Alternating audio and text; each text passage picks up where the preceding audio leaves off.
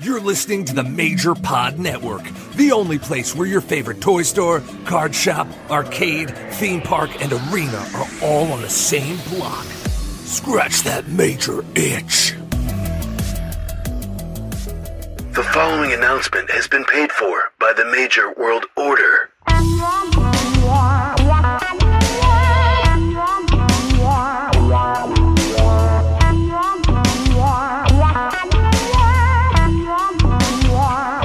Major World Order.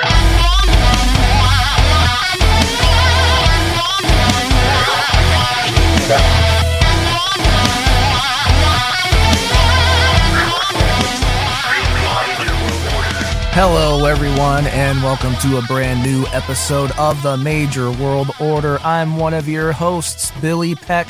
I am a ring announcer for PWP Live, Omaha, Nebraska's longest-running wrestling organization, and FWF Live. And with me is... Husfar, a.k.a. the Major Mark Kid, a.k.a. Handsome Husfar, a.k.a. Heartbreak Husfar, a.k.a. Jingle Bells, Jake Boski Smells. And with us is... the big Jake Boski, the Sean Kemp of sneaker collecting, the guy who next time sees Husfar in person will put him in a headlock and then invert it into a DDT and plow that giant forehead right into the concrete. Jake Wyatt, welcome to the latest edition of the Major World Order podcast, where it's just two. You sound like Sweet. From work. What, the Welcome. janitor? Janitor? Jake the Janitor. Jake the janitor. Jake's gonna puke. You know, that would have been Duke the Dumpster's tag team partner. Oh my God! Yes. So The dumpster Maybe and Jake the Mitch can Janitor. hook me up with a little like bushwhacker action. You know? maybe. But I got mops in my hand. What are you, I'm a just cleaning the marionette? floor. Sure, whatever you want, pal. But yeah, welcome to the show. Thank you for checking us out. If it's your first time, last time, only time, 141st time. We're all experienced. Yeah.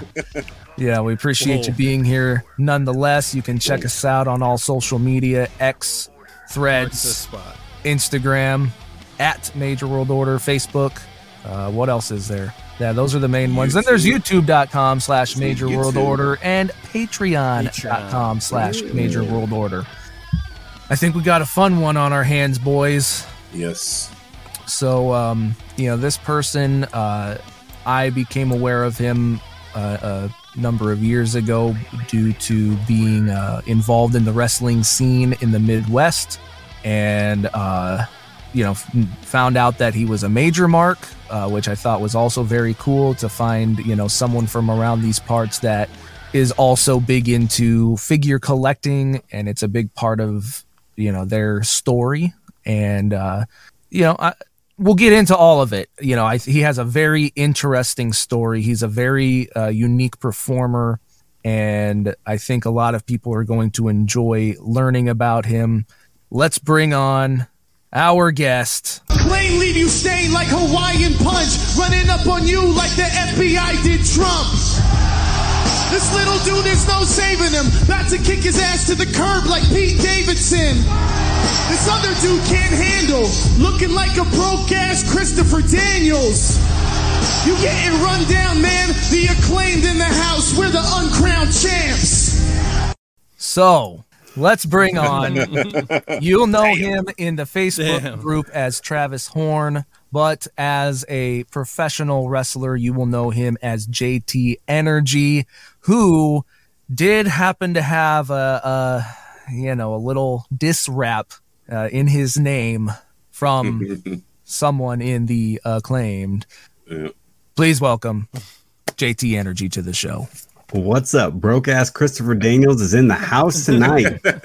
Some people know me as JT Energy. Some people know me as Travis Horn. But on that night, and believe me, even before that night, broke ass Christopher Daniels was the real thing. But Really? I got my money off that. I made bracelets, I sold them, and I made money and ran with that for at least a couple months because why not?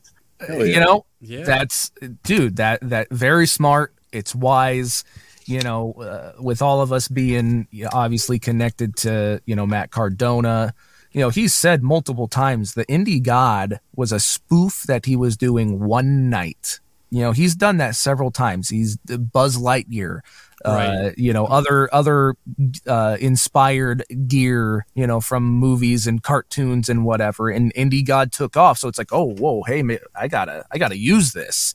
So you could either go, haha, yeah, I was called a broke ass Christopher Daniels, or you could get upset by it. But no, you did what any proper, wrestler should do, and that is use that, make money, get name recognition, all of that stuff, and I think that's great. Yeah, you can direct me where you want, but when it comes to being smart, when it comes to the world of pro wrestling on how you want to maximize your minutes and get that cash flow back in your pocket from what you've invested, I think some pro wrestlers probably sleep on the idea that even if you don't like action figures, you have a podcast where you have someone as smart as Matt Cardona and Brian Myers and Mark Sterling who secretly drop little tidbits on how to be smart and make money when it comes to this crazy world. Right. That it's like an added, it's like a free perk for pro wrestlers, and there's no Patreon that has to go towards it. You can just be smart and listen to people who make money in the business, and that's what I try to sit around and do. This is going to be great. I love this so much already. Yeah, we'll get into a lot more of that, and I know you've done plenty of podcasts. You're a wrestler. You've heard these types of questions a lot, but just to get everybody acquainted, from the Major Mark community, we'll start it real easy. What's the thing that got you into wrestling? Do you want to know what got me into loving just the aspect of professional wrestling, or do you want to know what was the spark in my brain that made me want to become a professional wrestler and actually pull the trigger? I would like to hear both. Okay, perfect. Now, I apologize because one of the things I've run into a lot on podcasts I've done is I talk a lot, and then they go, hey, man, we have to do a two-parter now because you talk too much. And I go, okay. So I try to take the stories I tell over and over and see how quickly I can do this and at least give you the meat and potatoes, right?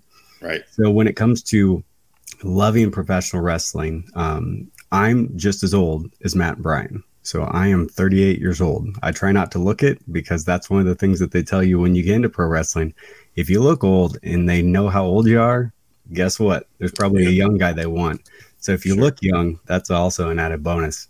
But I'm 38 years old. When's your birthday? January 4th. Oh, January July 4th. 23rd. Hey, there you go. Okay. All right. 85 all babies. The same age. Well, you guys are. Yeah. I'm the grandpa of the group.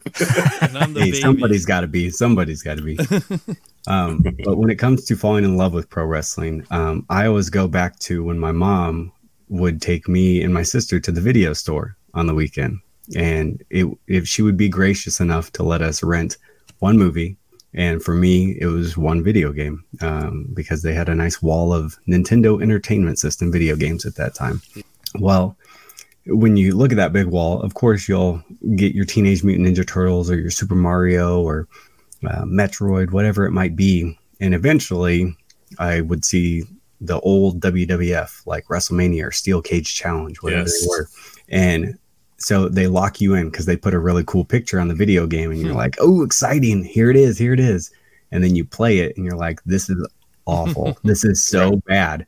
The early wrestling video games were just punch, kick, and if you were able to pull off a suplex, like you felt like the coolest thing in the world. The Steel Cage Challenge, they had like these little blobs. It was just so like you didn't bad. even know. Oh yeah.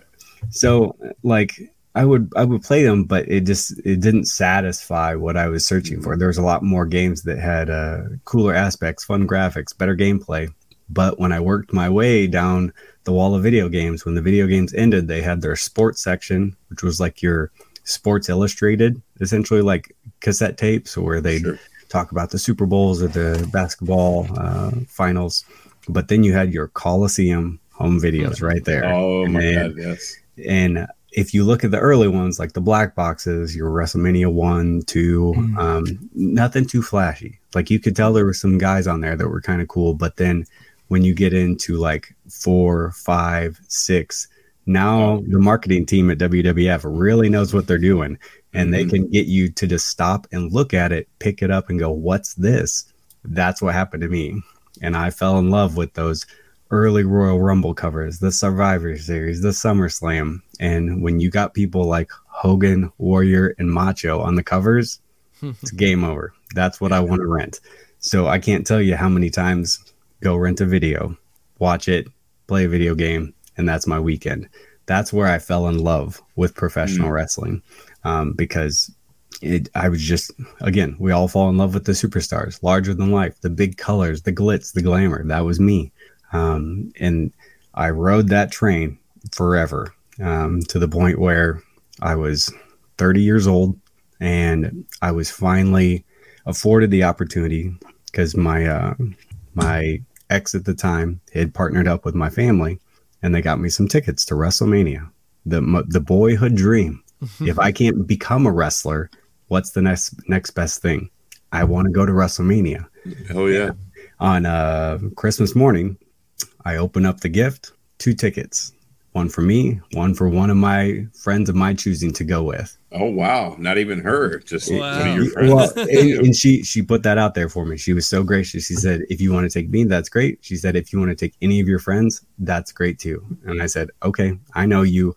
I know it could be an experience, but you are at least nice and understanding. Like, take my best friend to go with me." Right. Yeah. And so the best thing about getting WrestleMania tickets is I got to give a WrestleMania ticket. So I got to do the same thing. That's cool. That's to a so friend. cool. And Damn. and again, I don't know if you can see the shirt here. WrestleMania Push Play. 31. That was my WrestleMania. Okay. Same. Oh man, see the connections, they're getting deeper. We're really coming together. I feel the electricity. Yeah. So the only catch was we had to buy our own plane tickets. And I was like, whatever, plane tickets and hotel, whatever. I'll swipe on a credit card. I'll find a way to pay it off some point in life. But I had the tickets. Here we are. We're going to WrestleMania 31, living in Iowa, getting all the way out there to California. The experience itself was just wild. I got stories on stories just leading up to the event. But the day before, we went down to the Superstore to check everything out, spend our money early. That way we don't have to leave at any point during the matches, right? Well, I did not wear a hat. I got too much sun that day before. Oh, no. So when I get down there, we had also ordered pizza, and it was like just super thick, and it was like 50 This sounds bucks. like a great time. So I'm trying to have the best time of my life at WrestleMania, right? My dreams come true. And here I come. I'm walking into WrestleMania. The sun's kind of beating back down. I'm like, oh my God, man. We get in the gates, and I look at my friend. I'm like, dude, I don't know where the bathroom is, but I need to puke my guts out. So that first thing I do when I get to WrestleMania is I go in the bathroom. Again, everyone's being flooded into this place. And I'm in the bathroom on my knees, puking my guts out. Just the pizza from the previous night, all gone. And my thought is, someone's going to go get a security guard because they think I'm drunk and I'm puking my guts out. I'm panicking. Jeez. And so I'm trying to get it all done. And I finally get out and I'm feeling it. I'm like, this is awful. I know I got too much sun. This sucks. I need water. Yeah. And I can remember we go out this little way and I'm like sitting on this bench, hunched over, just praying to feel better. And like Queen Charmel walks by and she's getting bombarded by fans because she's going up the elevator to her suite or whatever. And I'm just like, man, that's so cool. That's someone who I know, and I'm dying right here. I wish I could talk to you, but no, not a time. But I'm like, okay, we gotta get to our seats. And again, just a magical moment. Like everything was working in my favor, no matter what I thought. So we were sitting on the side of the stadium that was in the shade the whole time. Thank God. Because if I would have sat on the opposite side where it took 4 more hours for the sun to set or whatever it was, I would have been done. I would have been so done. But we were sitting in the shade, and the second that like the start happens, just adrenaline pumped through my body, and I was like, I'm good. It's go time. It's WrestleMania. Nothing matters now. And fast forward through that whole night. If you've never watched that WrestleMania, I personally think it's one of the top 5 easily. It's one of the best for sure. So we forward to our main event. No one's overly excited about Roman Reigns or Brock Lesnar. We're getting Roman shoved down our throats at this point, but it's okay. And we get all the blood, all the just everything, the suplexes, Superman punches, and here we go. Boom. Seth Rollins music hits. I look at my friend. We're losing our minds. Like, no way, no way, no way. He comes down the ring. We all know the story. Brock picks up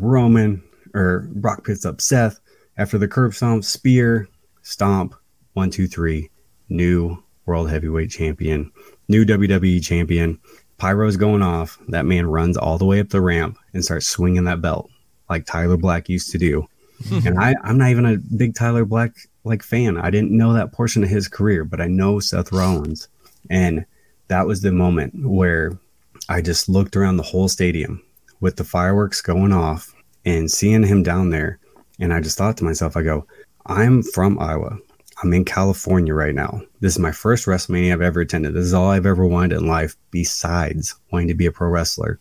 And when I see him doing this, I just kind of have this epiphany, like, that guy's from Iowa. He is from the state that I'm from, and he is a professional wrestler that just main evented WrestleMania and is the WWE champion now, and had 2 incredible moments that night. The giant RKO that he took from Randy, and then this moment where he steals the main event. And when I sat there and I was like, I have to do it. This is my aha moment. I'm going to go home and I'm going to figure out how to do this thing. Because I'd listen to podcasts like, Jim Ross talking to Lance Storm or Michael Elgin or all these other people that run their own schools. And lo and behold, what's in Iowa at this time that has popped up and started? The Black and Brave Wrestling Academy. The guy that just won the World Heavyweight Championship or the WWE Championship, he has a school. It's 3 hours from where I currently live. What am I doing? Why am I holding myself back when I have this layup opportunity to go learn from the current Michael Jordan of the current product at that time, right? So I took money and I sent the email to Merrick Brave saying, here's what I look like. Here's why I want to be a pro wrestler. Here's my story. And he said, you're accepted. And from there, it was pay your deposit, figure out how to move to the Quad Cities, and we're off to the races from there. Nice. I love that. Wow. It's a great story. That's awesome. No, that's Right sick. here, brother. Right here. Yeah. That's good, man. Yep. That's the dream, isn't it? Like that's like that is like the definition of the dream, When I talk about this stuff, the more I live the life of professional wrestling and being a pro wrestler, the moments that I have and how they line up and how I'll eventually like tell this story, this stuff it writes its own book. And when I sit here on podcasts or even tell my friends these stories and like what happened, how it happened, where I was, how I got there, it's all insane because it all has to be right place, right time. I have to be this age at this time, go to that WrestleMania, get those tickets. Everything lines up or none of it happens.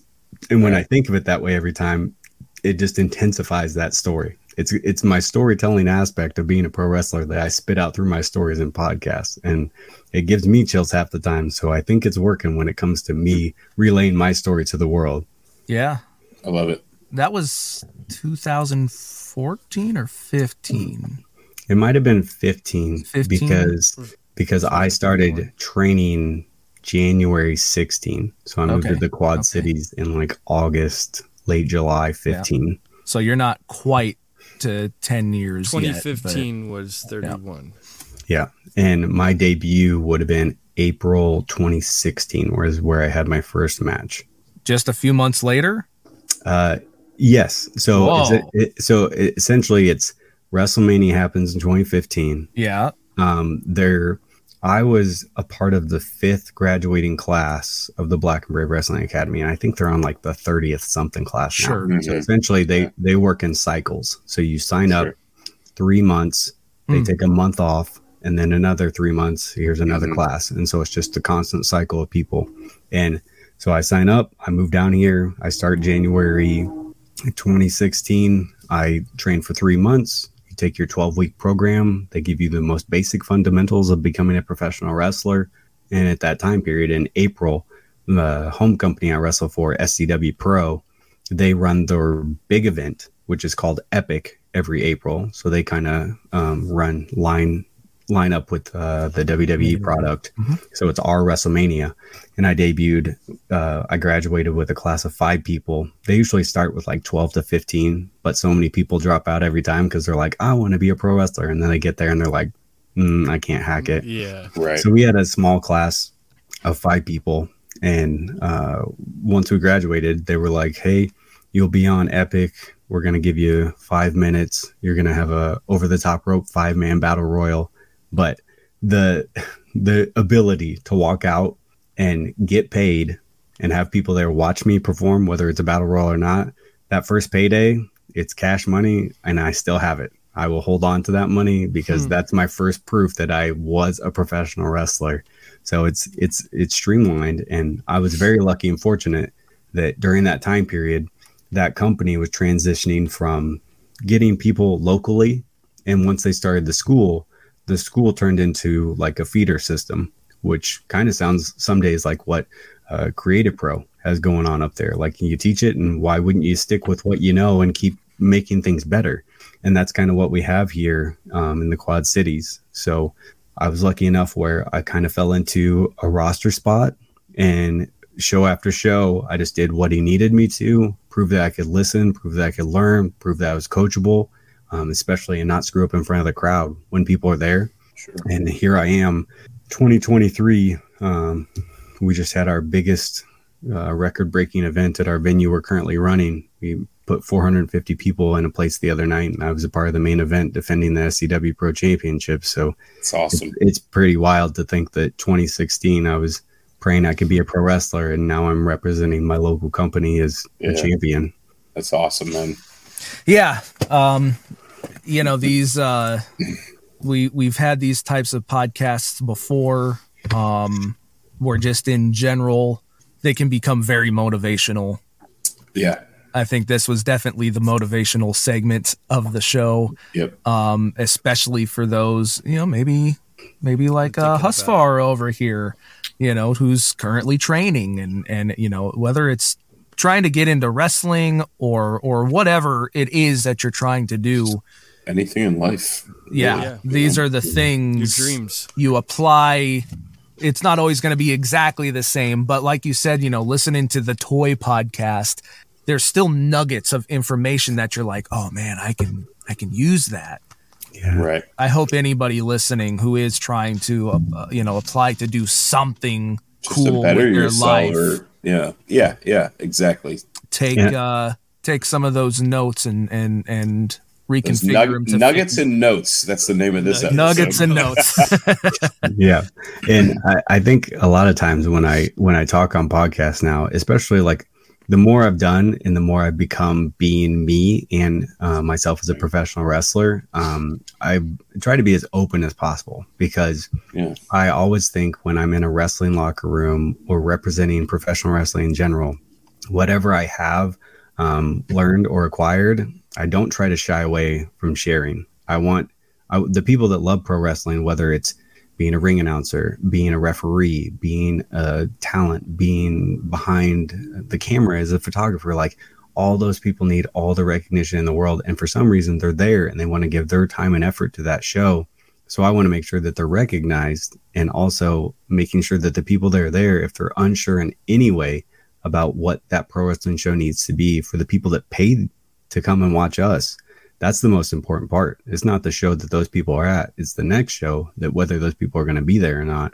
And that's what I've tried to listen to all these podcasts and do all these interviews and take away from all these people I've done seminars with or gone and done extra work and taken away from those people at the biggest possible scene. That's the stuff I want to take and give back to pro wrestling, because pro wrestling gives you somewhat of a shelf life, and you can make it as long or as short as you want. And while I'm here, I'll be damned if I'm not going to be one of those people that says, when I left pro wrestling, I left it better than when I got into it. So yeah, definitely, man. Wow. Yeah. So, I was 10 years younger. I'd sip some of this water. Batista and DDP were like 40. 35 for DDP. Yeah, whatever. Listen, I had a hard time walking up the steps today. Okay, my knees, my hips, I'm fucked up, brother. Well, I think the trick is a lot of people say, we got the Major Fitness Challenge, right? It never ends.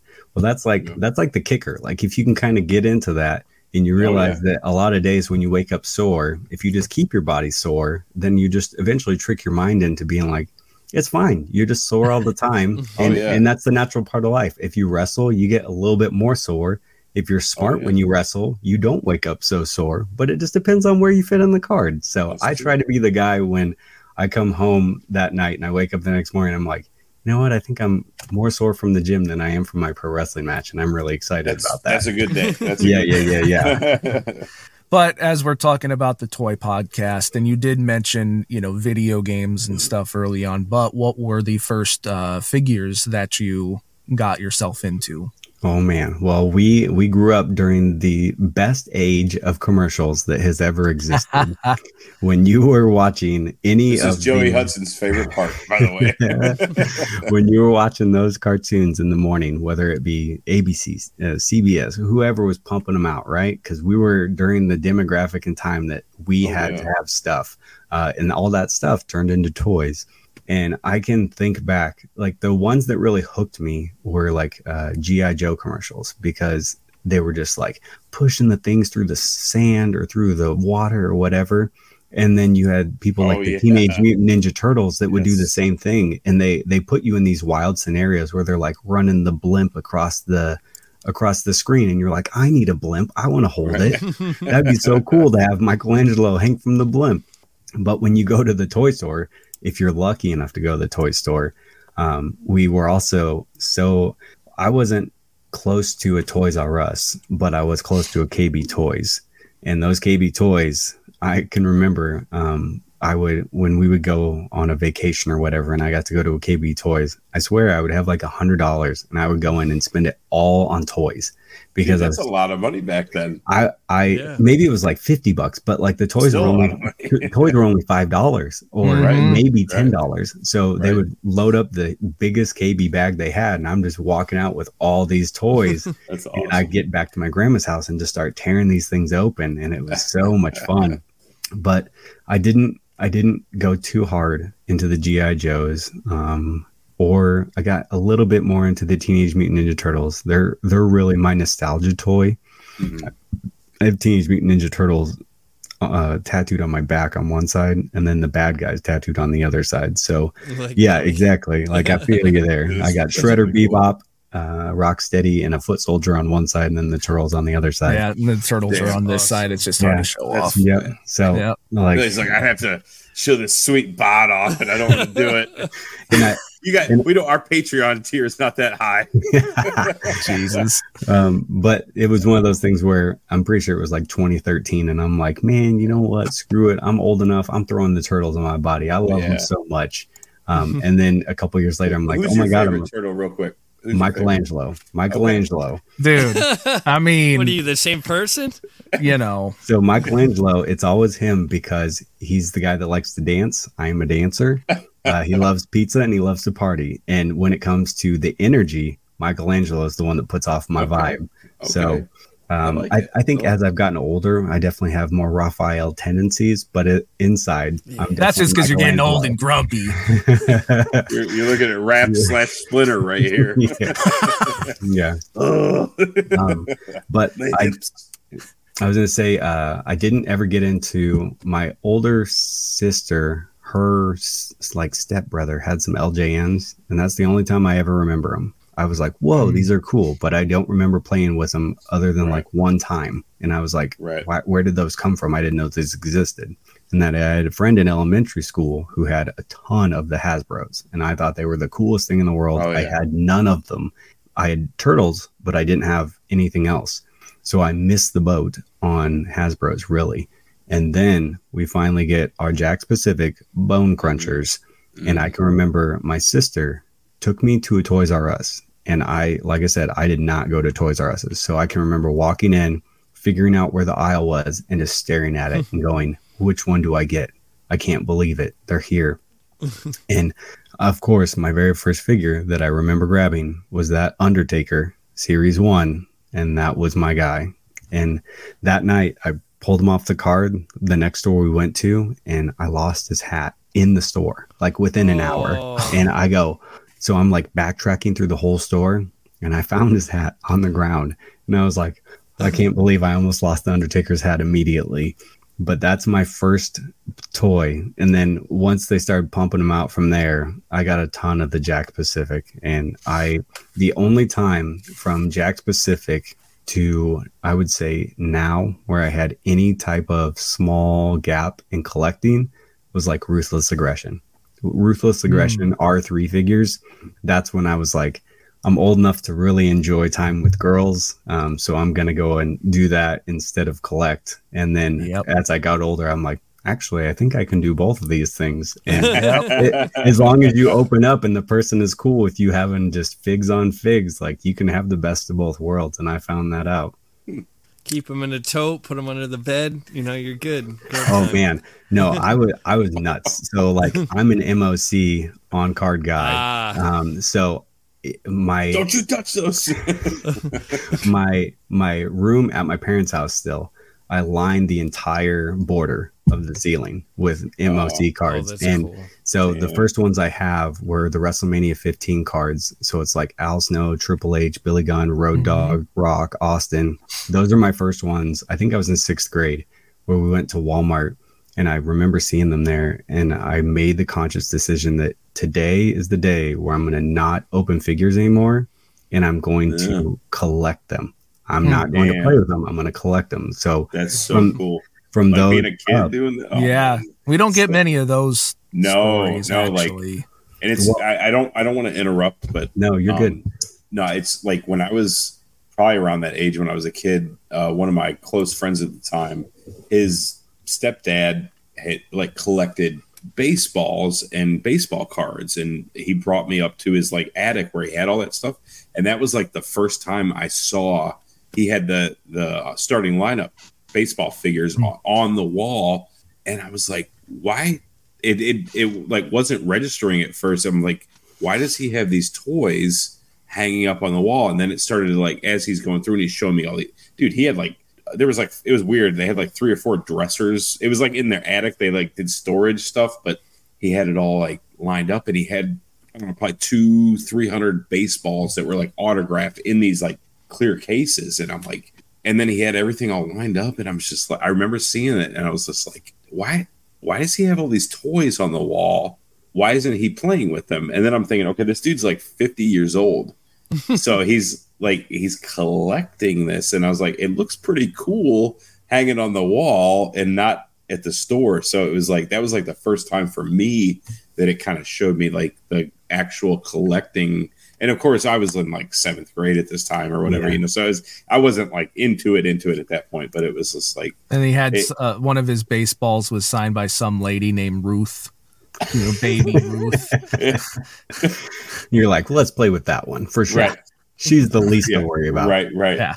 Well, I know when we opened the show here, I was listening to you, and you are the Sean Kemp of sneaker figure collecting. Well, I bought 2 starting lineup figures when I was little, and one of them happened to be Seattle Supersonics Sean Kemp doing his dunk. I have it. I have that figure. Yep. So that's one shout out to Mike LaPuma. He got that for me. The other one I bought was Deion Sanders, the baseball one, when I think he played for the San Francisco Giants. Yeah, that's the other one that I bought, and I opened those. But I've always my nostalgia for sports always lays within that time period. I'm not a huge sports guy anymore, but like growing up, for some reason, they treated sports figures like they were movie stars or pro wrestlers, where they felt like they had identities, and that's why you gravitated toward those people. Yeah. And now I don't ever feel that when it comes to sports, and that's why I have such a hard nostalgia for that stuff. Yep. And go back and I look at the Sean Kemp kamikaze shoes or the Shaq Hypnosis. Superstars. Yeah, like just awesome. I love that. Like, and that's one of those things where every now and then, if I get the little itch that I need to scratch, I'm like, man, I kind of want to go to eBay and I want to start looking at jerseys because I want to go every now and then and get a throwback one. So. Do you need a Sean? Dude, I got you, man. What you need? What you need? What size shoe are you? I'm a 13. Oh, I'm a 12. Okay. But I also, you know what they're saying about guys with big feet. Because I'm a little bit of a sneakerhead. When I got into pro wrestling, from day one, I've always worn sneakers in the ring as well. I've never gotten to boots. My first, I think I got some Jordans. Those were my first shoes, and I've just kind of slowly trickled in things here and there. But it's always been one of those slowly things, turning. I kind of noticed the way that you and Billy were like really good friends, and now you're slowly turning over to me here, and you're becoming really close. See, that's the thing. Here on my screen, I work from the top left, and I work over, and I'm like, I know, but Husvar snag. I know we're gonna break up soon, and I'm really sad about it. But break up. You're gonna move on to Husvar without me. That's the beauty. I got to figure out how I connect deeply with all my friends, whether they're new friends or old friends. Yeah, but that's the beauty of that's awesome. Living through the time periods that we did. Right. Yep. Definitely. No, it was just really cool. Like, because there hasn't been too many people who we've had on here that have been sneakerheads. So, you know, I heard you say kamikazes. So do you have, real quick, I just want to touch base on that. Do you have any kamikazes? Or I don't. So the only times I've looked at the kamikazes so far is I tried to make sure to see if they fell in line with the color schemes of my gear that I was going to be wearing. And I haven't had anything that fell into like the white and green or the black and white and black, wherever the reverse. I've seen a couple other different colorways that they've run with them. But anytime I've ever been like, maybe I'll pull it, I always like kind of pull back because I try to think like, if I buy them for this gear, like let's say I was going to drop $150 on a pair of shoes. Sure. I want to maybe get X amount of life out of them. Right. So that way, if I dig deep into something, I'm not like, of course, I'd like to have one and done, but pair of shoes. But like, if you find some sick, slick all blacks or something that you could get a couple things out of, you'd be better off on that. So that's why I've also looked at like the Air Pippins with the big air on the side because those. So that's that Air Up Tempo. Yep, those guys. Okay. So those guys. Otherwise, like you can go with your typical like Jordan Dunks. Those ones are just so classic. Like the ones, yeah. Well, do you wear kickers? Do you wear kickers over the sneakers, or just have them out? Straight up sneakers, yeah. Gotcha. I can remember after you graduated the Black and Brave Wrestling Academy, you had to prove to your coach that you bought wrestling gear, and so he'd make you buy it and put it on, and then send him what you were going to wear for the show, so he could okay it or be like, "No, dude, get new gear." And I can remember I went to, I think the website was elucha.com, and I got a plain set of black kick pads with white fronts. And then I had some like blue trunks with white stripes on the side and this really gaudy blue like pleather jacket or vest. And I never ended up wearing the kick pads. I found like my knee pads and I wore long socks from my feet up to my knee pads. And then I had my Jordans on because initially when I debuted, I was the filth that you can't wash off. Ooh. That was my tagline. And I would come out, and at the time, the dab was a thing. So I found some socks that had someone like dabbing on them, and then it said dab on the side.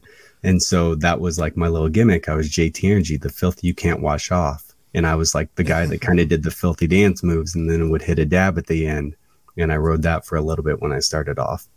Okay. Well, real quick about the kamikaze. This is an old picture, and that's an old one. But at one point, I actually had 26 pair of kamikazes, and they were all different colorways. Like I had every colorway ever released. So when you are ready to do your next gear, you need to talk to me because I got the hookup.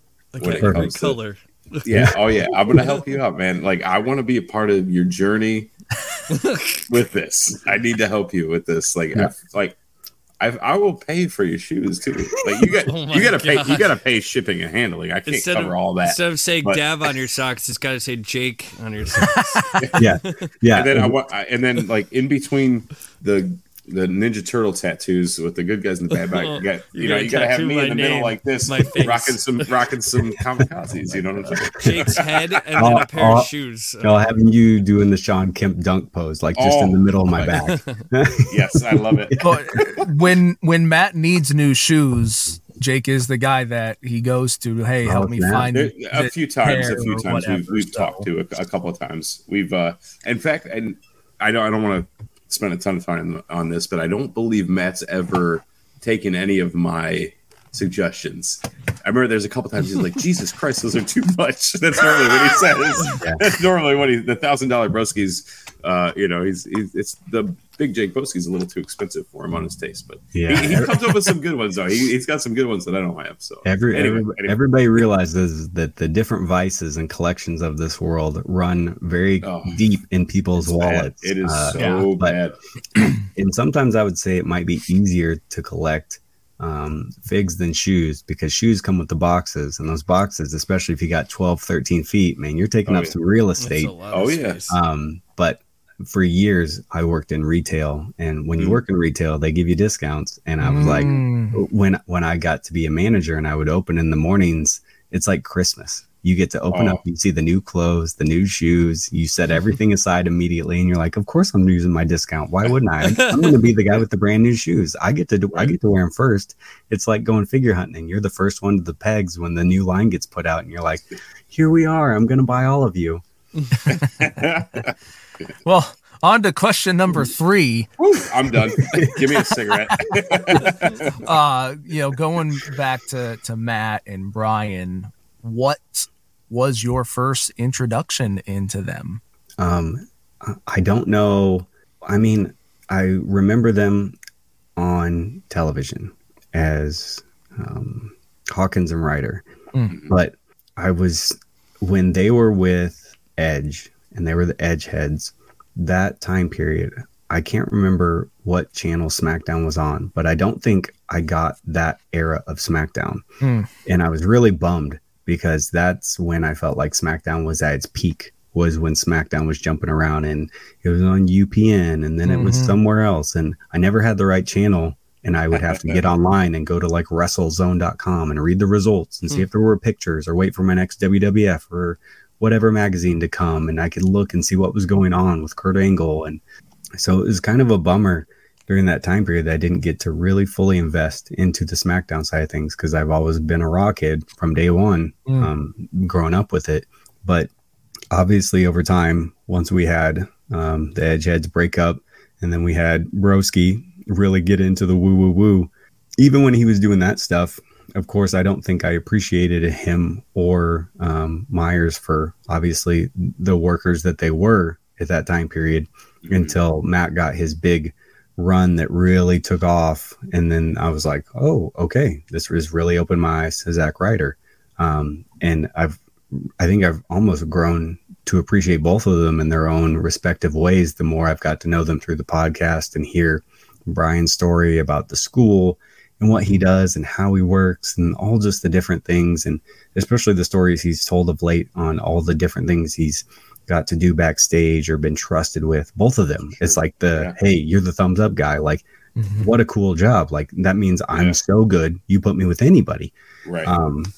So that's kind of like the introduction, just falling into them. But just over time, I was of course one of the kids that thought it was very cool with what Zack was doing and getting over and making himself over from what seemed like day one, but learning. I can remember when I maybe saw the first tweet, because I was probably following him on Twitter at the time, and I can remember them asking like, who would want to see an action figure podcast? And I thought to myself, like, you mean we can finally talk about this on like a big platform? You guys are on TV and we get to talk about figures? Oh my God, what a world we're living in. And I can remember I was deep into trying to become a professional wrestler in those first couple of years when they started the podcast, and I was working at a tanning salon, and we weren't supposed to have like headphones or anything in, but I had reached my point where I did not care if someone was going to catch me. He's like, I am so burnt right now, I don't give a fuck. I mean, if you're a pro wrestler, like figure out the places you should get discounts or things, and working at a tanning salon, it was definitely good for the gimmick at the time. Sure. getting those spray tans. That's the secret that I'm always digging for Broski. I want that Patreon video on like the actual how-tos on how to stay tan and not get the ring screwed up or your opponent filthy nasty with tanner. That's always the question, because I see how tan he is and I go, wow, that's really amazing. But being a pro wrestler, knowing what I have to go through the night before to get that tan, right? Time management. Yeah, I mean, there's a few guys the man doesn't have time to shit, and believe me, so he does have the body hair now, which I have chosen not to have the body hair. So it's like I got to shave the head, shave the face, shave the chest, shave the arms, and I want to look tan. And it's like a whole process. But if I put the tanner on too late, if it's on me, I could screw up the ring. Or the last thing I want is my opponent grabbing me and I'm like slimy. Or you're all splotchy and like if they got really nice gear, I don't want to screw their stuff up or that up. So yeah. But that's a whole nother tangent that I'm waiting someday to get. Tangent. Yeah, I like that. That's our new shirt. Tangent. Yeah. Tangents. Tangents. Yeah. But that's the kind of kicker with that. I've been on their train since day one. I was until they started the Patreon. Friday was like my favorite day because I couldn't wait to sign in to my podcast app, wait for it to drop and just sit there and sometimes be laughing so hard because my two favorite things at that time was I'd get my Major Wrestling Figure podcast with those two. And at the time they were signed. So like you'd get the little perks of them talking about road life and different things. Yes. But I was also listening to Edge and Christian's podcast and I thought that was just amazing, hilarious. I died laughing so many times. And the Sleeper podcast, I think that some people forgot about or never got to get into was it Killing the Town with Lance Storm and Don Callis. Their podcast, I'm a huge Lance Storm fan. And those two have the stories on stories. And they had a connection with Edge and Christian and just any of those guys from like the North.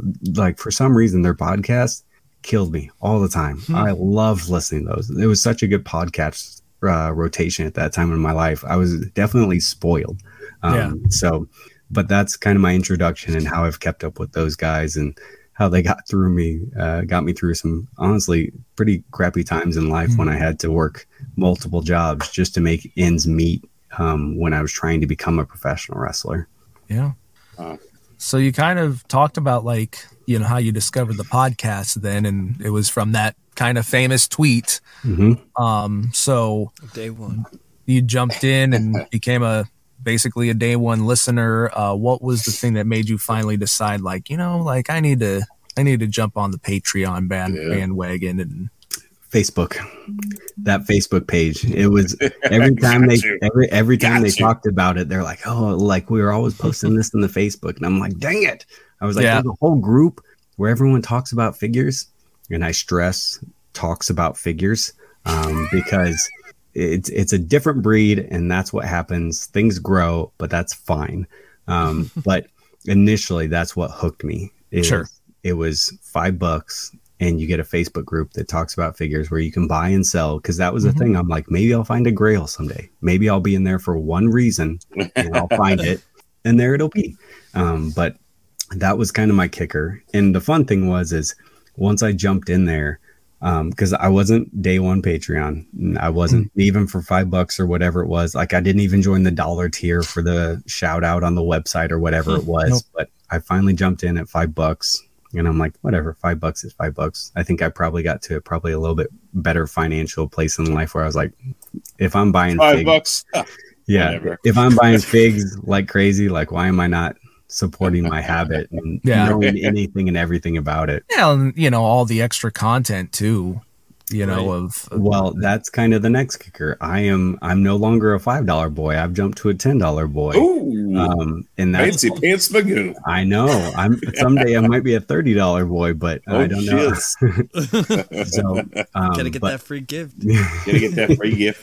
Well, and announced starting every week. Yeah. The live show. Live recording every week. Oh, okay. And see, that's those little things where every time I hear them, I'm like, man, I really would like to be a part of that. Like, it's so much fun. So, and believe me, Husvar has been a name I have heard for so long now that I'm just like, it's one of those things where when they talk about going to the live events or whoever, you hear certain people's names so often. Right. And like when I met Billy a couple years ago, when he came to Central Empire Wrestling, I was like, thank God I finally have a face with a name. I feel like a major mark is in front of me and I can connect. Because I was close to David C. Anderson as far as like proximity wise, but I'm not a close friend with him. But I know of him. He knows of me. He's booked me as a pro wrestler. I've slowly built a little bit of a relationship as far as like feeling like I can talk to Kyle Peterson because he's right here in the area too. So it's one of those things where I really have like enjoyed getting more out of this and seeing the people around me and honestly near me who enjoy this just as much as I do. And I think like the big thing that kicked me into the $10 Patreon was that one where Matt was like, hey, indie guys, you want me to tell you how to make money? I'm like, yes, immediately. And so like the Black and Brave Wrestling Academy, we have our own Facebook group. If you graduate, you go into the Facebook group and, you know, if you have questions, you can ask stuff there. And I went to that group and I'm like, hey, I know we go to seminars and stuff. I go, but Matt Cardona is hosting this thing and it's $10. You can cancel after this, but it's literally called How to Make Money as a Professional Wrestler.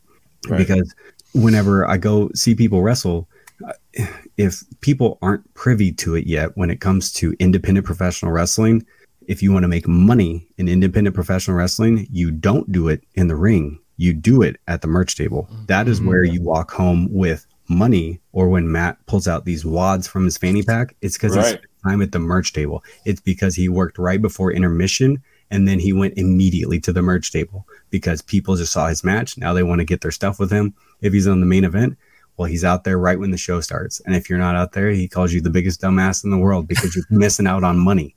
And so I'm trying to teach these kids because I'm like, it's free, guys. Here's how to make any type of money. Don't feel bad about it. That's the point of it. You can get into professional wrestling just for the wrestling part, but don't be disappointed when you have to drive far, have to get gear, have to tan, have to go to the gym, have to eat right. You have to do all these things. And you're like, when do I start making money back? I'm like, you don't. That's the gig. You have to find your ways to make money. And if you don't, unless you're really starting to like really make some waves locally and you don't have to say any numbers, but you know, you ain't making a whole lot of money on a local level. It's just the way it is. And that's the big kicker. And when I hear people like Matt is like booked 3 places and he's got flights and all these different things, like guess what? That's a lot to deal with. And if you're dealing with that, like you got to be asking for the right things and all these different aspects. Otherwise, no. And there's no way that man is going to take a loss when it comes to that. So I know just listening to the way that he runs his life, even if I'm going 3 hours one direction and I'm going to do another one, like I take his maximum potential and I put it into my smaller version of potential that I'm running in the same business. So that way I can take the little things that might work for me that he makes work on a major level. Major level. I don't know if you've heard them as well. I'm sure you have, but those developmental Q&As. I probably listened to them. I've listened through, I don't know how many of them there are. There are maybe like 12 of them because some of them gone into 3 parts. I've listened to them on repeat a million times. Have you heard those ones? The developmental, like they came out. They're probably about maybe close to 2 years old now. Are they? They're about the they kind of talk about their entire journey, starting off, going from high school, going from high school to the wrestling school to OVW, getting called up to WWE, doing ECW, and they map out their entire journey of, then getting fired, Brian getting fired the first time, Matt continuing, then Brian getting rehired, then, the reuniting, they go through everything. Those are awesome to listen to as well, to like get an idea of like what it's like, going from like maybe the indies or from a wrestling school to the indies to the big times. And I don't think I specifically remember listening to those podcasts. I feel like when you explain it in my head, I'm like, no, I remember this vlog and I remember them talking about this, or a Major Mark asking the question of the week about this. Right. And man, even holy cow, the Major Mark question of the week, they will divulge incredibly important information during that. And it's like, and they'll just choose, like when somebody was like, hey, what's the tips and tricks of traveling as a person? And they told like these things. And then they were like, should we have told that? Because now you'll see them reference on the podcast. They're like, don't give out the tip. And I'm like, you gave it out for free like 2 years ago. I'm like, I know the trick. I just never have to use it. But the idea that it's out there, and I'm like, people have no idea when it comes to professional wrestling. If you just open your ears, and just keep your mouth shut, like it's free stuff all the time, and you just have to make it work. That is such good advice for anyone who's trying to make it in something. And I'll keep my story short, but playing in bands, we were opening up for some national bands where they're early, setting up our gear and our merch and whatever. And there's my band, and then there's like the couple other bands, that are also playing. And then there's like the main headlining act. And they were doing like their fan meet and greets. And the fans were just like asking them questions. And they're just essentially putting on a clinic of information. And I am like eagle-eyed listening. And like my guitar player at the time, he's just like, what are you doing? I'm like, I'm learning. Yeah. One, I'm listening to like some of my favorite musicians, but two, like I am learning what they're talking about. It's like, look at those dipshits over there. They're all just goofing around, being dumb, playing, goofing, just. And that was the shitty Beatles. And that was the Beatles who went off to do nothing. The shitty Beatles. Oh yeah. But no, like as like you want to like advance yourself. Like I'm not saying that, and same thing with you. Like just because you listen to the Matt Cardona Indie Gods special and you're like, hey, everybody, listen to this. Like just because you listen to it doesn't mean like you're going to make it famous off of it. But there are tips and tricks that are going to help you immensely. Yeah. As one of Matt's favorite sayings is crumbs make crumb cake. Yep. And honestly, if you stick into something, whether it be music or pro wrestling or like, let's say comedy, if you stick with entertainment long enough, you learn from enough people the do's and the don'ts. You learn enough stuff where you can try and you can fail. And that's the beauty of it. Is I love when people ask me about, they learn that I'm a pro wrestler and they go, what do you mean pro wrestling? Like the stuff on TV? And I'm like, yeah, but smaller. And they go, well, what's that mean? And now I try to explain. Sometimes I'll do it. It's like AAA baseball. It's like the people before they get big. But then I also am like, no, like when you go see your local favorite band, well, I'm like your local favorite pro wrestler. You want us to be on the big stage and you want to come support us, but you can actually do it on a bi-weekly basis or once a month, and it's only $10, and it's so interactive that every time you come, you'll leave going, I can't believe this is right here. I didn't know local independent professional wrestling was such a good thing. And it's like, actually, yeah, it's the best thing, because you don't realize how fun it is because you're right next to us. You're in the action. You're up front instead of in a stadium of 80,000 people in the nosebleed seats. Right. Playing, original music. People come up, well, have you played anything I've heard? Well, guess what? At one point, no one heard Sweet Home Alabama either. Yeah. It was just some band song, Right. And then it became one of the biggest songs ever. Like everything starts, small. You can't just expect like, and why haven't I heard your band? And that's probably so hard to like think about, because I'm sure people are like, well, what's your music sound like? And you have to give them bands that they know. And they're like, well, I think I like those bands. And you're like, well, maybe you like me then. Yeah, like, give me a chance, man. But whenever I have to explain that I'm a pro wrestler, I don't even like to explain like what I am or how my character is. I'm like, no. You just get to come see me. Because in my everyday life, I'm such a quiet, reserved person that it's like I'm two different people that I get to let in. And I even, as I was introducing you, that you were a unique performer, I would have a hard time describing exactly what it is that you do. Well, You're very skilled, you're very good at what you do, but like the persona is just a mix of things, and it just makes it very unique. And like I said, I would have a hard time like really explaining it.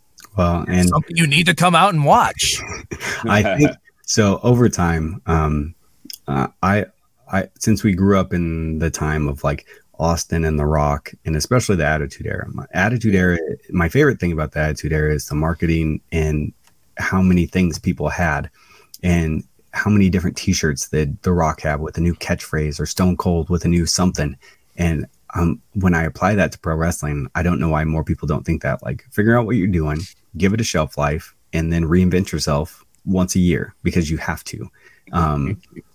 And so I've kind of done that over the time. I've ran with a couple different monikers and gimmicks, and not even like gimmicks, just like evolutions of who JT Energy is, and my tagline to go with me.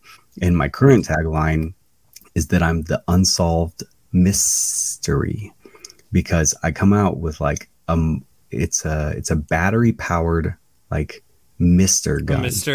So my Mr. gun is spraying me as I walk out, and then I have like almost like an Unsolved Mysteries rock theme is my theme music. But then I try to think to myself, I want to come off in a way in people's brains like when they would have seen Gold Dust for the first time. And I was gonna say, like, you're nothing like Gold Dust, but I would almost compare you to like a Gold Dust. Yeah, I want people to look at me and instantly question what they should think about me. Like, is it good? Is it bad? Like, is he this way? Is he that way? Like, I want people to like really have to pay attention to me and everything I'm presenting to them, so that way as they watch me, they can continue to like make these assumptions or try to answer these questions in their head. So that way I don't walk out and I'm like, I'm the wrestler guy or I'm the strong guy. No, I'm the unsolved mystery. Yeah. And that way when people see me, they're constantly just like Dennis Rodman, the Worm, right? When you saw him during that Chicago Bulls time period, and he's winning championships, and then he's on Nitro, and then he's in a wedding dress, you're constantly just going, who is this guy? Right. What is this guy? That's what I want to bring to myself as a pro wrestler. I want people constantly going, I have no idea what's going on, but he's just entertaining as hell, so I want to keep watching. And I love never that too. Forget the name JT Energy. It's like for me too, like a Dalton Castle too. Like the first time I've ever seen like Dalton Castle, I was like, who is this guy? Like, what's his deal? Like, he has these, these like servants come out and follow him, and that makes sense too. Like, I love creating mystery and making something that nobody knows exactly what's going on. So it's like after the show, they're still thinking about it. Like, what was up with that guy? I need to see more. Like what? I need what is? Yeah. And I need more of a taste. Like, I'm glad you brought up Mr. Dalton Castle, because he is one of my most recent stories when it comes to pro wrestling coming back into my life and giving me bigger opportunities. So he's done some stuff around here. Yeah, AEW was the last place that I had a chance to do extra work recently, and they were in St. Louis. They were in Missouri. And so I was down there, and they were doing Ring of Honor tapings and AEW tapings. And that night, Dalton came out and he had the boys, but I didn't realize that when he makes his entrance, he also has people that dress up like boys and they help with his entrance. Well, I got to be one of those boys that helped out with that entrance. Nice. And when I found out I was going to be one of the Dalton Castle boys, I was like, how fun. This is awesome, man. I don't care what I'm wearing. And it was all sparkly and flashy and gaudy. And I'm just like, this is right up my alley. And Dalton Castle is just such a great guy. So cool that I was so excited to be a part of what he was putting on that night. We got to do a couple things that night, but that's my Dalton Castle story. I got to be a boy for a night, and I was very happy about that. Yes. Awesome. Let's talk about some of that stuff too. Like there's still so much to cover. You've got a great story and great conversationalist, but extra work, not only like, yes, you've done the, you're the guy that's in the ring having something happen, but you're still like kind of in the background, but you've also had the matches. You know, and as referenced earlier, you know, the Acclaimed, you and another wrestler from around these parts, Justin Fowler, went against, you know, Max Caster and AJ Bowen. Yeah. Anthony. AJ. Anthony. AJ Bowen's a director. Anthony Bowen's. Okay. Well, so anyway, you went against them. Bowens. yeah. Mixed them up with someone. All right. Do you want me to tell you a little about our Acclaim Day? Sure. All right. So let's kind of build these things up, because the Acclaimed one kind of goes into the next story, and then I'll save the best one for last. Perfect. So the Acclaim spot, that was my first opportunity ever to work for AEW. And I've had a couple friends around the area that got to do stuff during like the pandemic. And when they got to do stuff, I was like a little defeated, because I was like, dang, like I've done WWE, but how come they got the AEW stuff, but I didn't?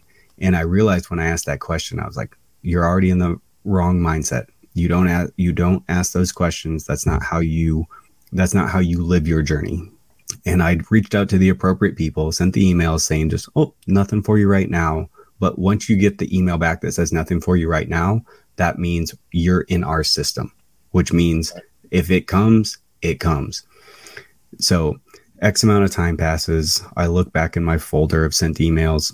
It's been like a year since I contacted AEW, and I'm like, maybe I should send another email. And I go, no, you know what? Let's just wait. Let's wait.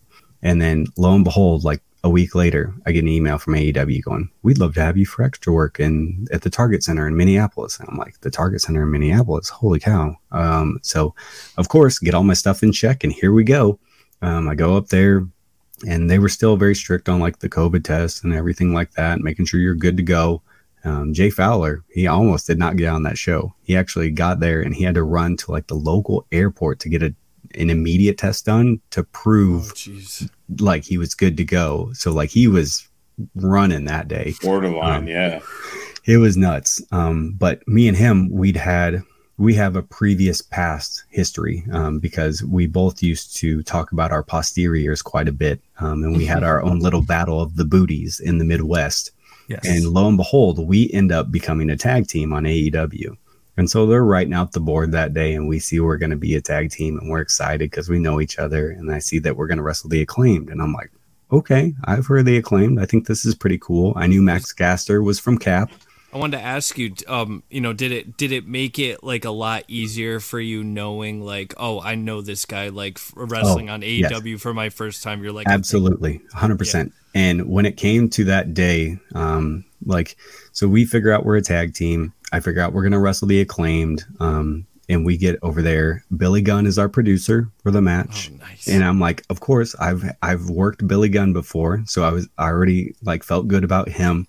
I knew Max was from Cap. I knew Anthony Bowens. He had worked with one of our other guys here, so I felt very good about who I was wrestling. Yeah, right? Familiar.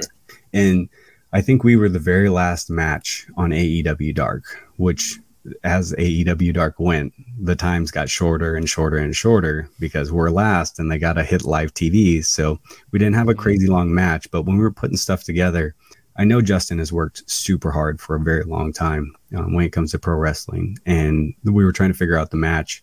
And when Bowens was going to start the match, they're like, who wants to start? And I told Justin, I go, you start, because I want you to have more ring time because you deserve this.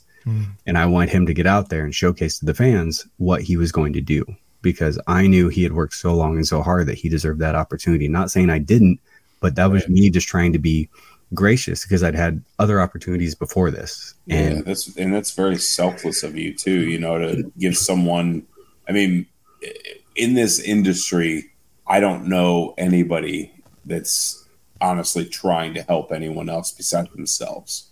You know what I mean? So that's super like gratuitous of you, and just I've never told that on a podcast before. Like that was between me and Justin and putting together the match and stuff like that. But Justin is blowing up right now on the scene. Yeah. And he deserves everything he's worked so hard for. And I really feel like that day where we fought the Acclaim, that was like kind of the kickoff. The starting point. Yeah. He was really changing his career around, and he's really taken off for himself. But so he has the little shine with Bowens and get some stuff in, and then we finally get our little hot tag. I go for a Booker T sidekick. Max ducks it. And then all of a sudden, before we know it, I'm getting hit with this. Bowens lays me out. Caster goes up to the top rope. Big elbow drop. I'm done. Totally fine, right? Now, two things. When he hits this elbow drop and he pins me, for some reason, while he's pinning me, he's kissing my hand. And I had no idea what that was about, right? But I watched it back and I'm like, I'm not gonna question it. If that's his thing, it's his thing. But when Max Caster gets up, this man steps directly on my crotch and just like pushes off and then stands up. And when I watch the footage back, I'm like, why, sir, did you choose to stand up and accidentally crush all of my manhood on AEW Dark? It's, if you ever go back and watch that, yeah, Max Caster, he didn't mean to, obviously, but that man, that's another thing. I'm like, oh, I have beef with Max Caster now. He stepped on my crotch. He's got to beef with it. He's got to beef with me. It's gonna hit the turn the light up tomorrow. here. This is yikers. So that's the largest crowd I've ever performed in front of. Target Center, huge match with the Acclaimed. We also, that was like 2 seconds before the Acclaim exploded. That's like scissor time and everything, right? So when we're in the ring, I'm like, cool, here we go. And then they hit the Acclaimed music. And I instantly looked at Justin and was like, dude, these guys are over. I did not know they were this over. Right. But here's the beauty of it. We get a short match. That doesn't matter. You know why? Because we're the only match that had a promo cut on us by the Acclaimed. And that's what everybody tunes in for. They want to hear what Max is going to rap about. So I didn't get only a match. I got a promo about me with something I got to cut from it, just like you played from that TikTok. And then I got to run with that. Other people just got a match and they got squashed. Now, I got two things. I got a promo who called me a broadcast Christopher Daniels, and then I got to wrestle. Two things. So it's a blessing that I got to wrestle the Acclaimed, because no one else can say they got Max Caster to rap about him and called him a broadcast Christopher Daniels where they could run with it.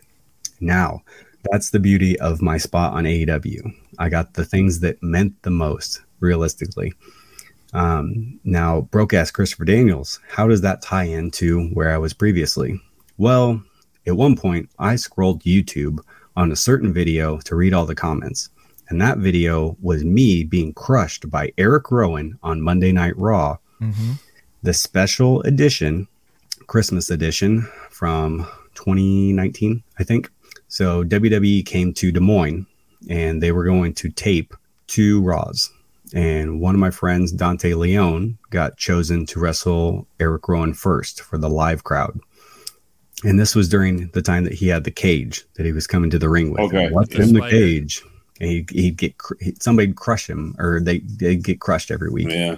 So Dante gets crushed, and then I get to wrestle him, or when I find out I'm going to wrestle him. And it's the Christmas episode, right? And they're like, I had wrestled for my local promotion the night before. And whenever it's Christmas time, I'm eccentric. I like to buy stuff. I had a full Christmas get up, like head to toe. I was real Christmassy. Yeah.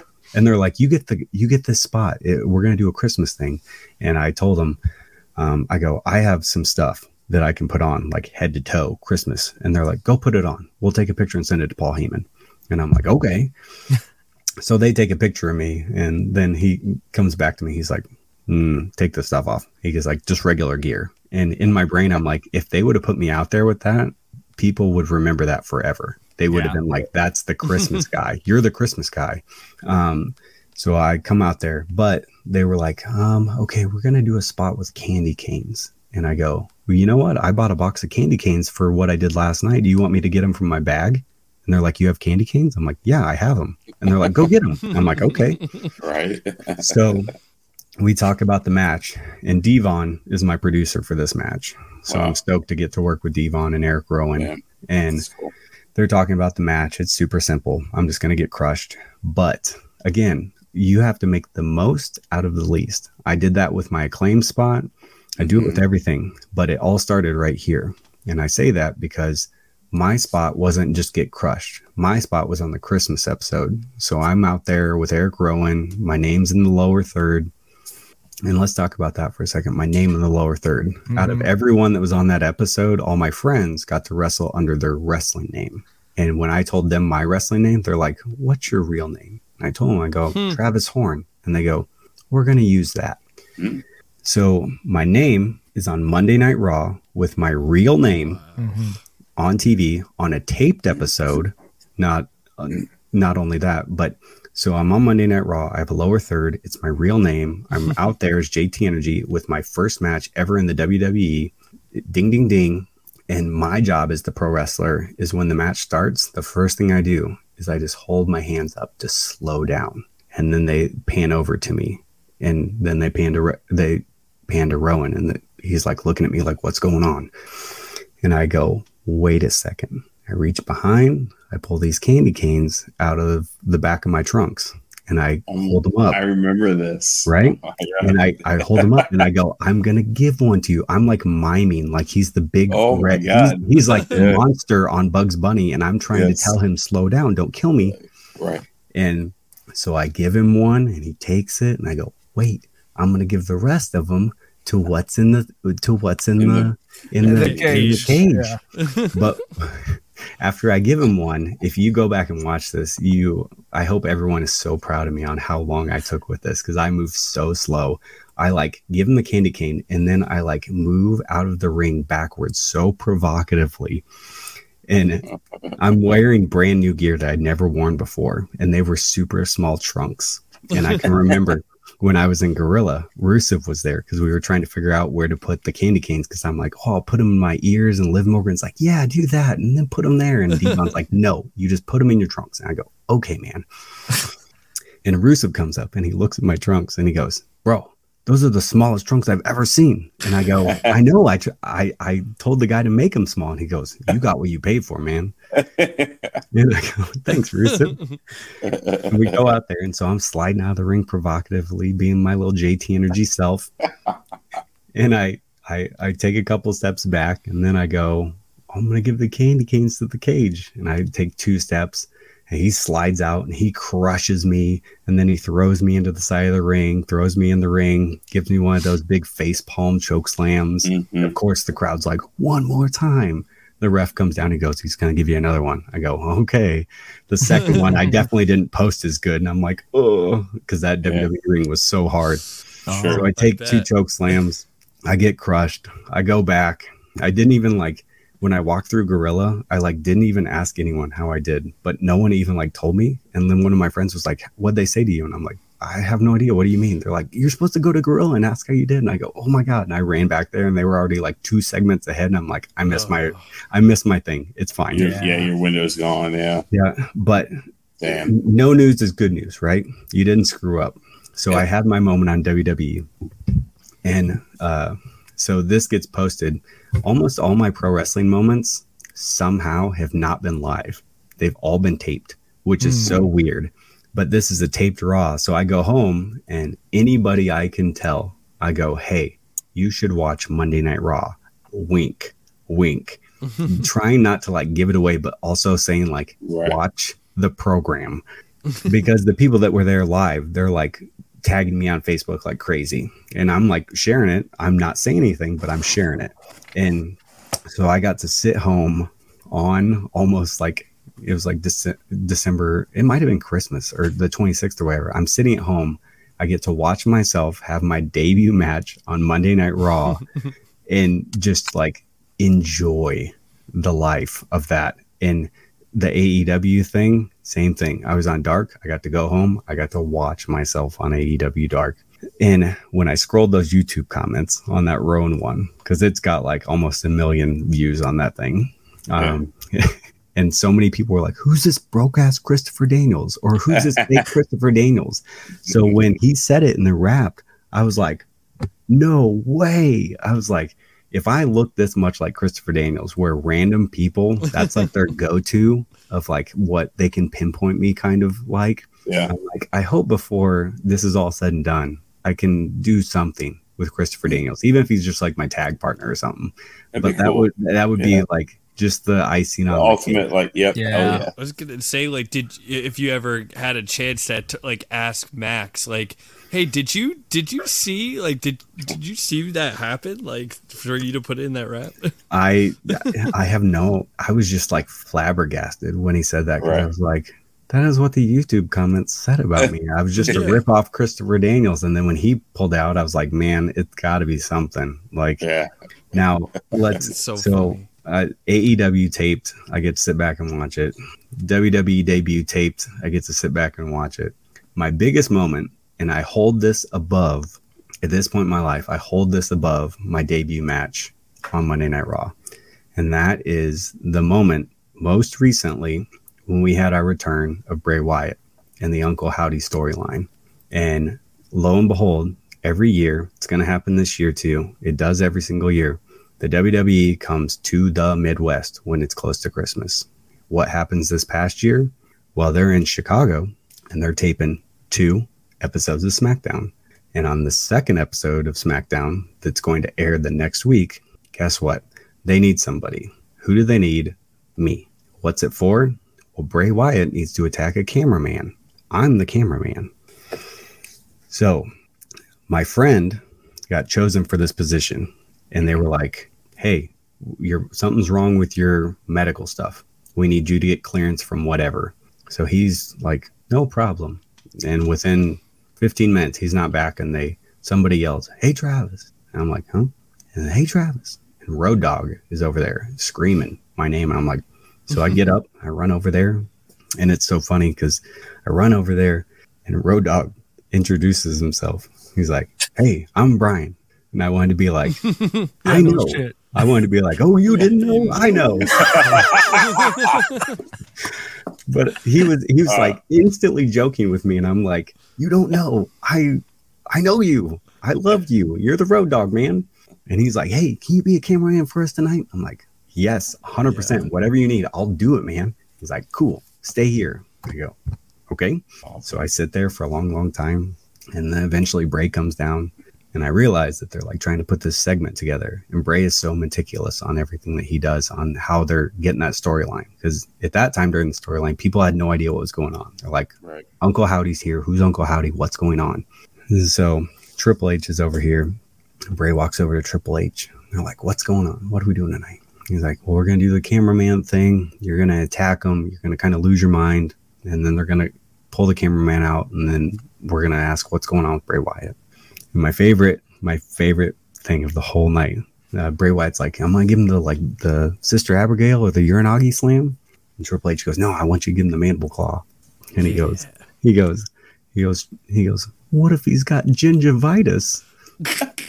What? But he did it in like this real funny high-pitched voice. And I wanted to be like, Bray, I brushed my teeth. It's okay. But I didn't say anything. I just smiled so big and like tried to not. So just imagine Triple H like, no, I want you to give him the mandible claw. And he goes, well, what if he's got gingivitis? And I was like, this is so weird, but hilarious. That needs to be a shirt, and all the money needs to go to his family. I was legit just thinking that we need an MWO shirt. Says, what if he's got gingivitis? And all the money goes to the Wyndham Rotunda. Absolutely. I mean, dude, we need to do that. We got to figure something out. That's too awesome. Good. So I don't say anything. It's just this random, beautiful memory I get to have. Oh, that's so those awesome. Two having a conversation. And they're like, okay, Travis, come in here. And they put me with. Do you have gingivitis? He's like, no. I should have been like, Bray, I have gingivitis. But they put me with the real WWE camera guys. And they're like, hey, here's so-and-so. And he puts one of the actual cameras on my shoulder. And they're like, here's what you do. And are they pretty heavy? They look heavy. They are. They're heavy. Yeah. They're heavy. The headsets are heavy. Like 30, 40 pounds probably. It's one of those things where you don't use this muscle that much. When you're just sitting there holding it. Yeah. And so they're showing me how to zoom, how to focus. So you were like running. Live camera. It's a $300,000 camera. Sheesh. Wait a minute. Hold on. Time out. So they didn't give you just a prop camera. Real. Actually, you were like level working. Camera. Yeah. And so they're hooking me up with everything I need. And all the WWE cameraman, you can tell like They've been They're like, cameramen "This for so fucking guy." long. Yeah, 100%. Because when you have your headset on, you can hear everything from the producers, the Oh, cameraman, shit. everybody's in your ear. Wow. And they're like, who the fuck is this guy? This is a Puma. Who the fuck is this guy, bro? And one of the guys, I'd worked with him before at a thing that they did at the Black and Brave Wrestling Academy, but I got paired up with him and I knew he was a good guy. And they told me to shoot Stu, the guy that John Cena was talking to Stu. And Stu's in his headset, and I've never told this before, but Stu goes, "Hey, rule number 1, don't fucking film a camera guy." And I go, "Huh?" He goes, "Move the camera off me." And I go, "Oh, sorry." And I'm sure he's like a super funny guy. They were just razzing me up and just, giving me shit. But I'm like, okay, I'm running a WWE camera. And then we had to do some run throughs. So Triple H is in the ring producing the segment. Oh, so shit. he's like, this is not normal. This is like no, hard not to at all. beat something Triple right H now. is like doing things with me in the ring, explain stuff to Bray Wyatt, how we want the camera cuts. And so Bray's doing stuff to me, but Bray's doing it live on me. So like I'm holding a real camera and Bray's like coming at me and grabbing the camera. And Triple H is like, Bray, that's a real camera. And he's like, I don't know what to do, man. Like I have to feel it. Right. So he's trying to be in the moment because we're trying to have this thing. And he's like, they're trying to get it. They only have so much time in the ring. They have to get through all these segments. So I'm working with Triple H. And I finally the only thing I asked during the whole segment, he's like, he's going to give you the mandible claw. I go, what do you want me to do? I go, do you want me to dead sell it or do you want me to freak out? And he goes, whatever you think. I go, okay. So we go through our stuff and I'm like jazzed. I'm like, I'm going to have a moment. This is going to be so cool. I'm so excited. I'm working with Bray Wyatt. This is such a big thing. Triple H is helping with the segment. You're going to get mandible clawed. Like, gingivitis. It's all good. Also, mandible claw isn't this down your throat, right? It's hook behind your teeth. Yeah. Bray Wyatt is an insanely strong man. I was legit worried he was like going to rip my teeth out because he was pulling. Like, he's not pulling. He's just such an intense, huge man. In the moment, it's like, yeah. He's Like there. mandible claw, just the grip. Mandible claw got really real fast. Okay, so real quick, it's kind of like one of those things I've heard a lot of people talk about ravishing Rick Rude just when they've shook his hand, how you can just feel the calluses and just like you can just fucking tell like this dude's like, dude, this is a man, dude. Yeah, exactly. He could just rip you in half. Like if you go back and you watch a Bray Wyatt match, like now when I watch a Bray Wyatt match, I'm like, you're getting smashed. That man is a brick house who's running through people. Right. And so we go through some stuff and I'm like, okay, he hasn't given me the claw, but he's telling me how he's going to give it to me. And I'm like, okay, I get this. I'm not worried. I know I can do this. Now my eyes, left eye, really good. Right eye, not so good. Like when I close it and I only look out my right eye, it's fuzzy. This is the one I have to look through for the camera part. I don't tell anybody that at all. So I'm like praying that what I'm shooting will be in focus. Like blinking, like get out of there. I'm like kind of panicky, but I'm like, okay, I'm all right. I'm good. So it comes time for SmackDown for the segment, right? And this is I go out there, they hook me up, I get put on all the stuff. I'm standing by the ring, and this is during the time where they're doing the full entrance, the glowing door, everything, right? Yeah. No one filled in one of the guys on the side that I was going to be standing out there. So they're getting ready to start Bray's entrance, and all of a sudden I hear in my headset, they're like, who the fuck is by the ring? And I'm like, what?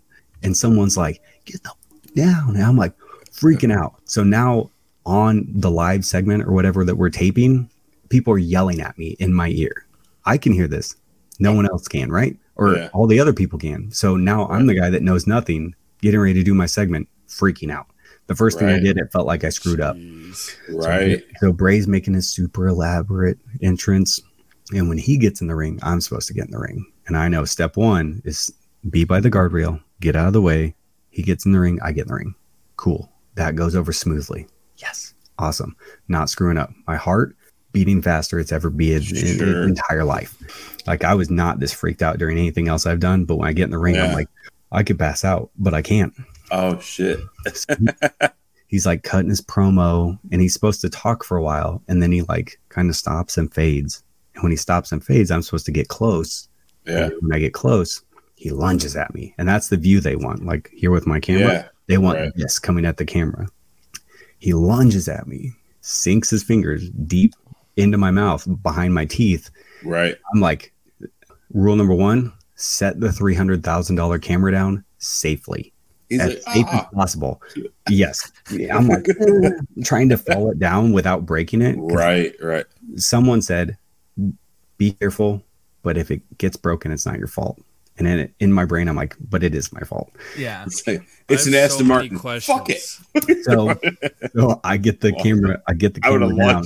And then Bray, while he's got me, he like whips me around and throws me down on the canvas. Right. And now I'm struggling. And now all the producers and referees come from the back. Yeah. They pull on me and they finally pull me out. And they like check on me and they take me in the back. And like when I came to the back, it was just this giant group of people all hugging me, being like, "Great job, that was so awesome." He's man. like, I'm like, I have gingivitis now. I just have a question. It's a stupid question.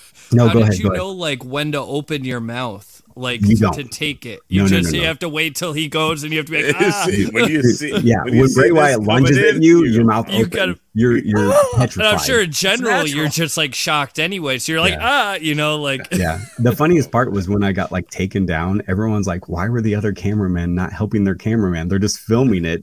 And I'm like, it's WWE. Yeah, exactly. I just did what I had to do. Yeah.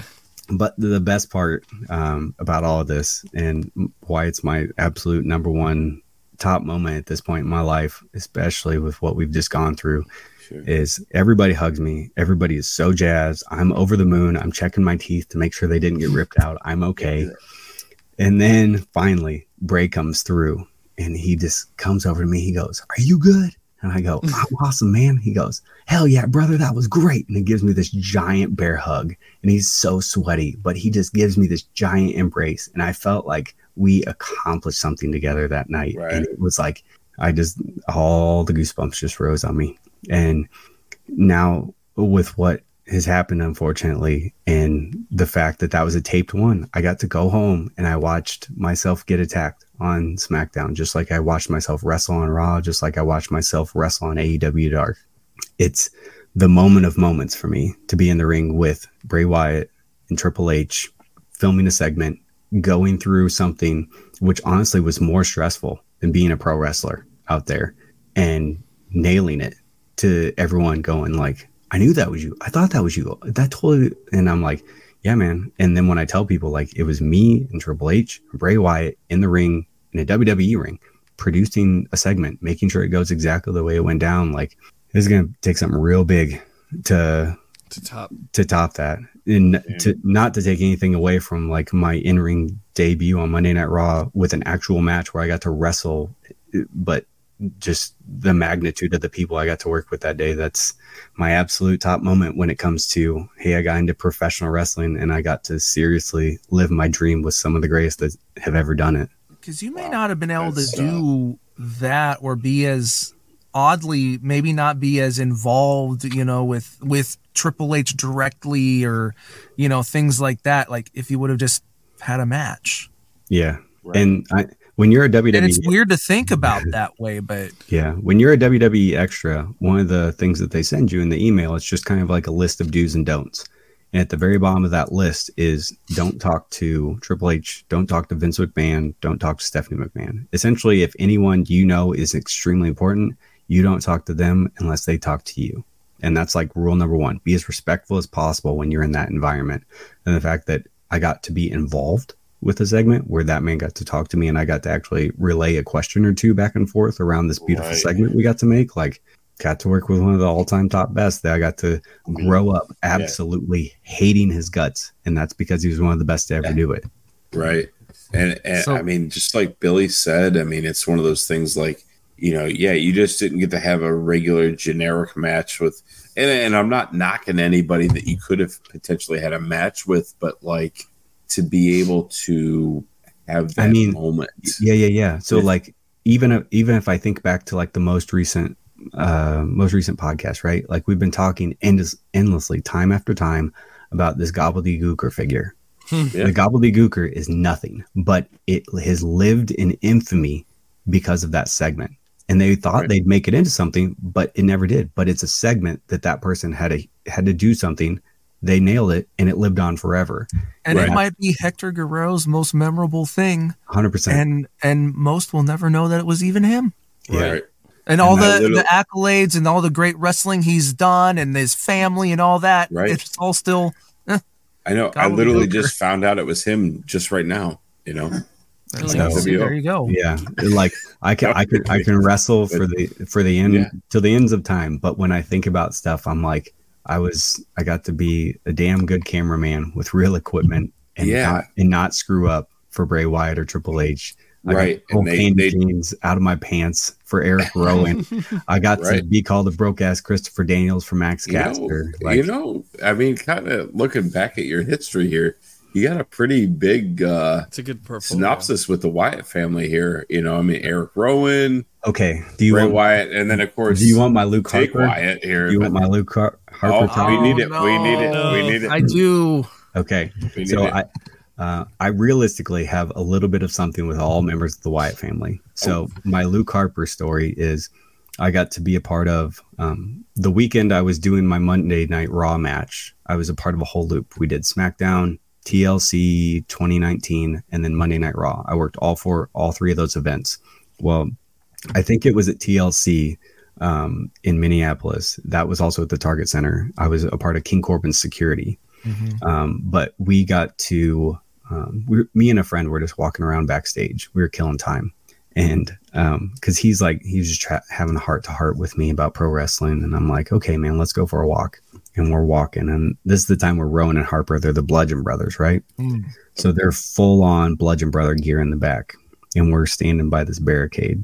And there's like a yellow thing that you can't go across because on the other side, that's where the talent is.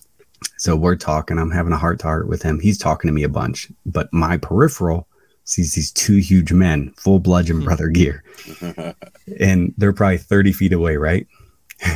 And then for some reason, I noticed they're walking towards us because we're just talking, and Yeah. I notice it. My friend doesn't, and he's talking to me, and I keep like looking, and they keep walking. And Harper and Rowan, they walk all the way up to the thing, like immediately right next to us. And my friend finally notices, and like I look and he looks, and then they both kind of turn their head and then they just walk off. And I'm like, they were trying to scare the shit out of us, and they're full get up. And in my brain, I just imagine like Luke Harper being like, hey, just go over there and scare those Go kids. fuck with those. There's the big ass hammers, remember? So that's my only fun interaction that I have with That's Luke so Harper. cool. That's Yeah. awesome. Now, if we tie around Dick. at least, I love it. if we tie around Braun Strowman to this, the one thing I did with Braun is at one point, him and Kevin Owens a long time ago were in a feud, and on Monday Night Raw, Kevin Owens went and hid in a porta potty. Braun Strowman tied this big thing around this porta potty, right? And he drags it all the way out onto the stage, and Kevin Owens is in the porta potty. Well, Braun runs at the porta potty and he shoves it off the stage. Kevin Owens is covered in this blue goo that's supposed to be the stuff inside the toilet in there. Yeah. And then two paramedics run out and they're checking on Kevin Owens because he just got shoved off the stage. You got so much blue goo And- on you, sir. And I was one of the paramedics that was You checking got on goo. Kevin Owens after Braun Strowman had shoved him off the stage. So Oh, I do have a little bit of history with all members of the cool. Wyatt Wow. family. That's awesome. I love Two of them have physically assaulted me. But the other two have Well, just I scared me by tell you what, existing. brother, this Wyatt family member right here, if I ever see you at a Major Pod show, I will physically assault you too. I appreciate that. No problem. Need I another mean, story. you know, whether you want a clothesline, a jackknife power bomb, or a mandible claw, Jesus. I will give you whatever you want. Give me a Maybe even a Boston No, crab. That's You're going to give that's- him gingivitis. yeah. I got to bring Isaac Yankum with me. No, so we yeah, can make sure we get absolutely. you some gingivitis. Appreciate that. Hell yeah. So there's a story of almost having a match or something with Matt Cardona. Oh yeah. Okay. So a couple years ago, we were finally going to get what everyone in the world of professional wrestling has been salivating for years, and that is Roy Fox versus Matt Cardona. Yes. No more exploding trunks match. We were actually what Matt kept saying was the tuxedo match, right? Yeah. So we were going to get Rory Fox against Matt Cardona. And I was so excited because I'm like, Matt Cardona's going to wrestle at my promotion. And I was going to get to wrestle Trevor Murdoch at the time. Oh. And he had won the NWA World Championship. Right. So I'm like, I have a huge match, but I'm like stoked for Rory and Cardona. Right. So this was a huge night for us. And then Rory slips and destroys his quad. And they're like, I guess no Rory. And they're like, what do? We book Cardona. We need to use him for something.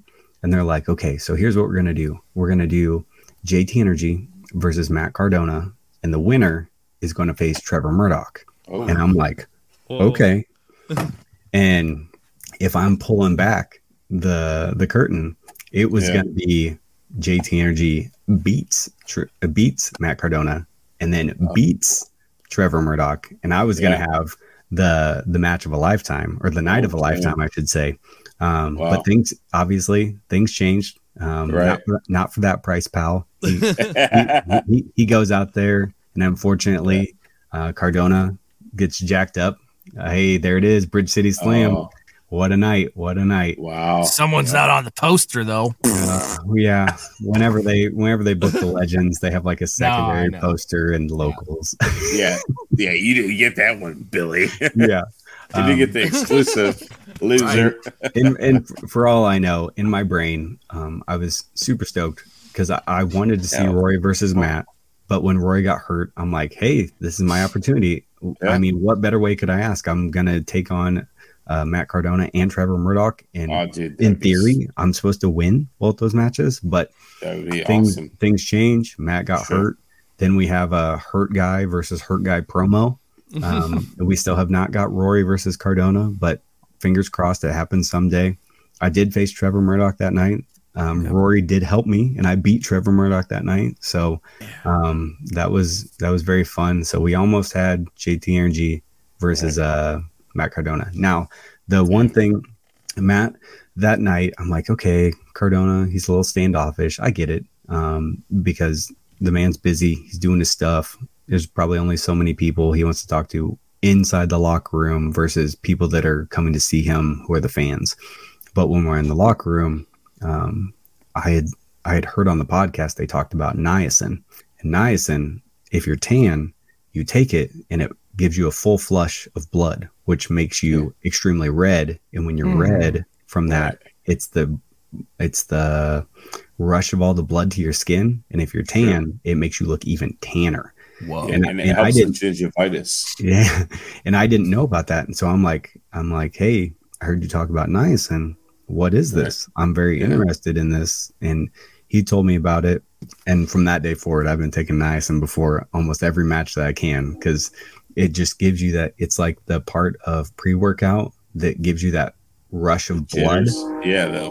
But it comes in the form of just like a capsule. And when I went and bought it, the lady's like, you don't want full flush, do you? I go, oh yeah, full flush. And she's like, have you ever taken it before? I go, oh no. And she goes, oh, okay. We got a newbie on aisle 6. But that's my major takeaway that I got. I talked to Matt a little bit that night. So yeah, I love it. That's awesome. Yeah. What's the major takeaway of the week? Why isn't that a segment? Come on, guys. Yeah, man, right here, only on MWO. You get major takeaway of the week. So that's my little story with what almost was with Matt Cardona. And I know he's the indie god. So if I'm lucky enough someday before that man gets re-signed somewhere that's smart enough to book him up, he'd be the gingivitis god. Yeah. Be just fine. Book. Yeah. What? Get me on FWF as gingivitis. Oh. Jesus. Oh. Gingivitis. JT gingivitis. There we go. JT stands for gingivitis. Gingivitis. Yeah. Gingivitis. And then we can have Andrew Husvar, DDS, Gingivitis, to come out and help facilitate this. Man. Do a little dental work on Mr. Cardona. And yeah, I'm the indie dentist. Britt Baker comes and helps us. Hey, there you go. Oh shit. So yeah, I mean, and I knew it would be like this, and maybe I didn't realize to this extent, but Yeah. I knew that we would get some great stories. But Dude, we like I cannot legit, I know what you're Yep. gonna say, Billy, but like I want to go make a grilled cheese sandwich and go get some tomato basil soup and just fucking chill and hang out and like refurbish my body with that deliciousness, and then continue on with this podcast for another episode. Wait, what? I have no idea what I'm so I like confused. grilled cheese, but What Well, does that have to do with continuing? No, I need to refurbish because Got we've it. already ran through this Well, episode. It's Well, gonna take you 2 not hours quite. to make grilled Not cheese quite. And soup. No, we have to stop. You stop. We have You- to talk about Rory Fox. Rory. Hey, My- you want my good you friend. want you want to know some deep cuts on Rory Fox? 'Cause I got the goods on Rory Oh Fox. yeah. I don't know. We might have some goods too, though. Okay, well, What you got? so since I've been involved in professional wrestling, in some point or another, I have been aligned or feuded with Rory Fox. We have been a part of a stable, and I have also had singles competition with him. Now, Okay. if anyone ever dives deep on Mr. Rory Fox when it comes to what he's done in his professional wrestling career, Yes. not only has he performed as Rory Fox, but he has also performed as Gil Rogers. Rogers, yeah. Mhm. Now, with the beauty of YouTube, maybe one of the most insane things happened between me and Mr. Gil Rogers. Rory Fox will probably deny this, but it's on YouTube. You can find it. We built up a little storyline, and the one thing that I'm not all that happy about is I forgot my knee pads the night that we wrestled for this match. And I didn't like what I was wearing. It just felt very weird and thrown together. But we had a kiss my ass match, and Mr. Rory Fox Mr. Gil Rogers did not win. And there is video and photo evidence of that man's face being pushed directly into my butt cheeks for the world to see. And if there's one thing that I can tell you about professional wrestling is the people that like professional wrestling can be weirdos and can be freaks. And I will tell you, the weirdest messages I have ever got were when that match got released, because people were like, where can I see that match? Are you going to wrestle again? Do you have any pictures of that? And I'm just like, maybe we shouldn't have done that, man, because the creeps came out once we had a dude being shoved into another dude's butt. Pro wrestling got real weird, and then all the weirdos were like, yes, give us more. And I'm like, never mind. Let's not do that ever again. But me and Gil Rogers had quite the rivalry. Gil Rogers teamed up with Glacier, WCW's Glacier, and I had a tag team match against them, and I couldn't have been happier to let Glacier throat chop me. So Nice. it was very fun. Me and Rory Fox have had quite the amount of battles over the years, Nice. and I'm very happy to see that he's coming back from his injury, and hopefully we can share the ring again someday, because JT Energy is always seems to be on the opposite side of the ring, because Rory Fox is also very, very good at being always angry and sometimes always happy, but mostly always angry. Yeah. And sometimes JT Energy can be a good guy. He's been a bad guy 90% of his career, but when he's a good guy, I love to fight Rory Fox.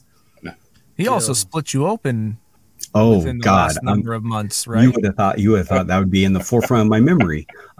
Yes, my biggest injury in professional wrestling came at the hands of Rory Fox, because unfortunately, when you talk about stuff in pro wrestling, it always doesn't work out that way. So on the 4th of July, I'm having the greatest day of my life, and here we go. We're going to perform for the fans of Clinton, Iowa. And we come out, we start the show with a promo. Rory Fox is like, blah, blah, blah. This town sucks, blah, blah, blah. Give me the championship. I come out saying, no way, they don't suck. You suck. Should I beat him up? Here we go. This man hits me with 1 punch, 2 punch. I'm going to duck the 3rd punch. Well, that didn't work, because the punch came directly into my face. Right here. And it split me open so big that I had to go to the hospital and get stitches. Me as a pro wrestler, I'm like, nah, baby, Sabu, super glue that thing shut. My fiance was like, if you think pro wrestling's fake, I'll show you me beating up fake. And I'm like, okay, babe, I love you. I'm gonna listen to you. We have a wedding coming up. I probably should look as good as possible. Let's go get stitches. Let's. I'm gonna take my pride. I'm gonna reel it back and realize if I have health insurance through my job, why don't I use it? Right. Because I had this giant gash on my face from Rory Fox punching me. It wasn't even a good punch. It was just in the perfect spot, and I was so mad. Bad timing. What a jerk. Yeah. Thanks, Rory. I can't stand that guy. He's a jerk, man. So I go to the hospital. Library Wi-Fi too. I get like 5 stitches in my face. The nurse that looked at it, she goes, "That's honestly the deepest wound I've ever seen like that before." I'm like, even better. I'm like, babe, take some more pictures. I'm making a vlog out of this. He brass knucked you, didn't he? Yeah, I think he's like Lex Luger. And he's got bionic hands. Yeah, Lex Gil Rogers / But Rory Fox has busted me open, and thank goodness that's the worst injury I've ever had in pro wrestling. No broken bones. The Fox Express else is coming to a city near you. But that's my most recent Rory Fox story. Is unfortunately injury based. Yeah. Good Bad old stuff. All right. Well, we should move on to our final segment of the show. Travis, you are welcome to hang out with us if you want. Yeah. What's the final bit? It's the questions of the week from the fans. Oh hell yeah! Let's see what they got. So every week it gets posted in the Major Wrestling Figure Podcast Facebook group. Oh. If Jake, Husvar, or myself pick one of your questions, we will send you a free 4x6 because we are too cheap for 8x10s. They're not free. we have to pay for them. Well, you guys don't. They're free for you. We do. So, we'll go through these real quick, find them, and then. It's a little late ski. My bad. Hey, you know what? Got a decent amount of questions that popped Joshua in. Stapleton. I had a couple beers. Joshua Stapleton says, "You should apologize to all of us, Jake. I'm sorry, some bitch." I think. All right, Joey Hudson. If you were a little kid in 2023, You stole my question. what Halloween costume would you be picking?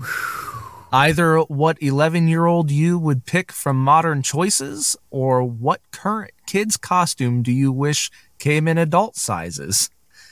What? It's confusing. I want to be Gil Rogers. Why do I have to be 11? Yeah. That means I was born in 2012. Yeah. Or kidding. what current kid's costume do you wish came in adult sizes? Don't they make both? Yeah, they definitely I'm just do. going to answer the first part. Yeah, I think if you were a little kid now, what costume would you be picking? Right. In 2023. Oh, Yeah. Man. Oh, I know. Man, this is easy for me. There's a brand new Ninja Turtles Of movie course, out. I knew you were That's gonna what I pick was that. just thinking. Ghostbuster. I'm getting one of those new Ninja Nice. Turtle costumes. That's Well, which one are you going to be, though, Billy? Michelangelo. Okay. Yeah. Yeah, that's dude. very easy for me, dude. Sweet. This year, I would hope that they make a full size. Even though I'd be a little kid, I would want to walk around asking for candy. Yeah. And going up to every door saying, "Let me talk to you." Let me talk I want little LA Knight Yeah. coming up to my doorstep. And That's if I was a pretty little kid right now, I would be running through the streets of my town going, "Snickers, yeah. M&M's, yeah." I love that. Yes. Yeah. For me, it'd probably be like superhero related, like Blue Beetle or like Nice, Indiana nice. Jones, or Yeah. probably like Batman 89. You know, Okay. Probably apparently 11-year-old me would probably watch Batman 89. Got obsessed with it. Daddy. So I'm going probably one of the superhero Nice. pop culture That's cool. ones. I would definitely go Robert Pattinson, Batman. the Batman. I mean, All right. That's what I gotta go with. I'm gonna pick Sal Davalos' question, which is, what is your guys' favorite major pod hat that you must wear all the time? So this one's tough for me because there's like a couple I kind of like have on circulation that I wear all the time. This one I wear. This is probably like my go-to, for those listening, it's just the Major Pod logo, the black hat with the gray trucker. There's probably that's the one from Pro Wrestling Tees.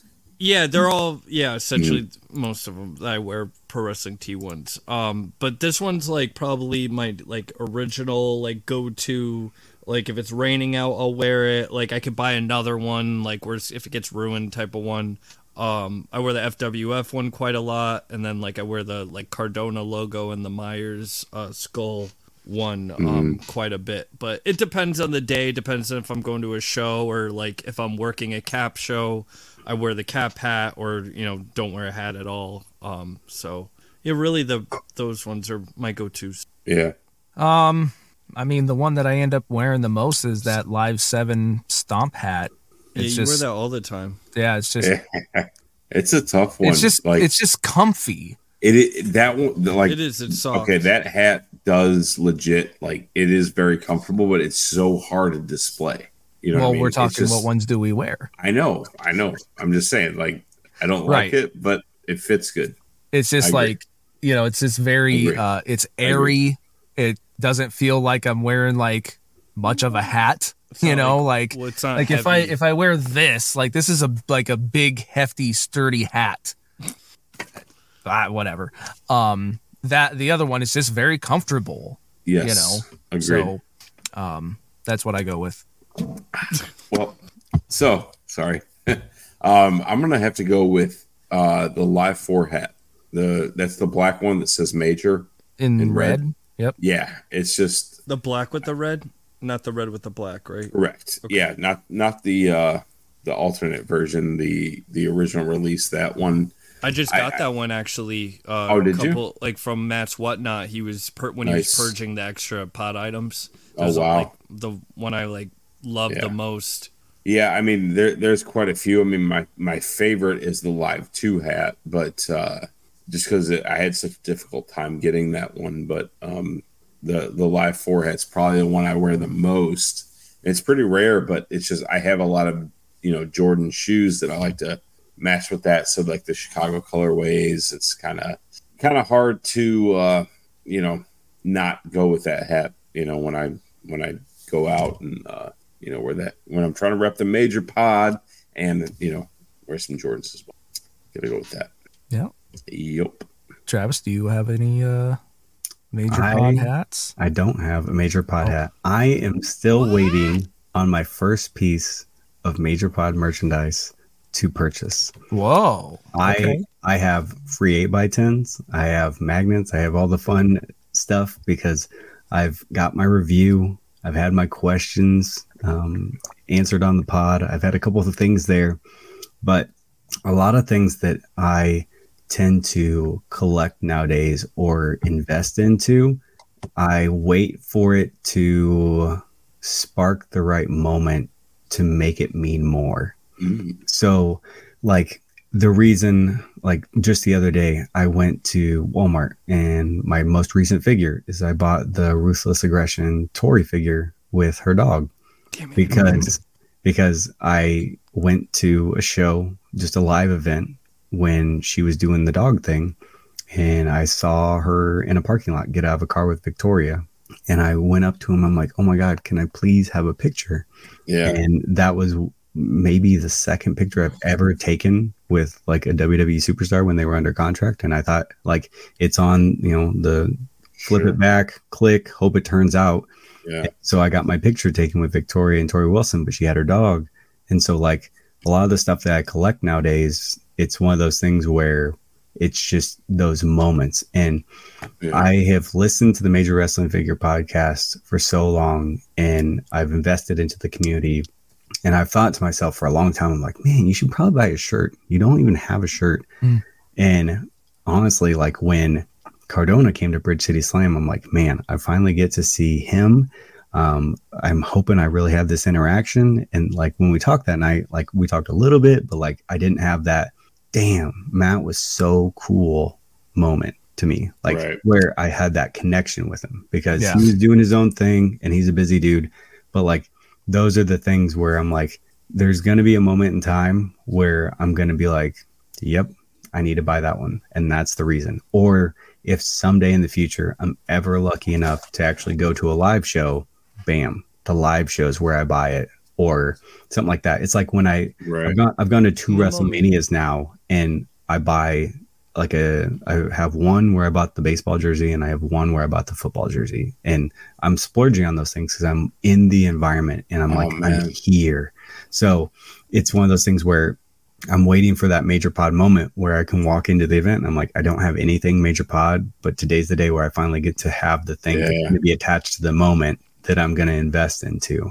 So it's not that I definitely don't want to. So it's not that I'm trying not to support the community or the boys. I'm just waiting for that time to spark. The special thing. And just because you just said that, like you had the football jersey, the baseball jersey, like Live 11, they had the basketball jersey, like the Orlando style jersey. I feel like that would have been like a perfect segue into like something that, you know what I mean? Like, exactly. Kind of, it's just, you gotta kind of find something that, is important to you and something that you want to collect in and invest in.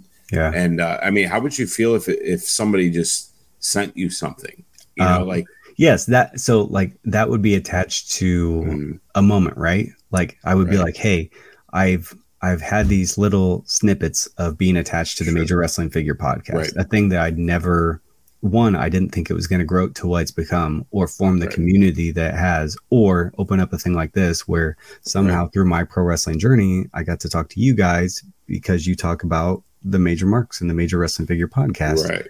So like if I show up here and then next week I have people that are like, whoa, I listened to the podcast and thank you so much for saying this or that or whatever.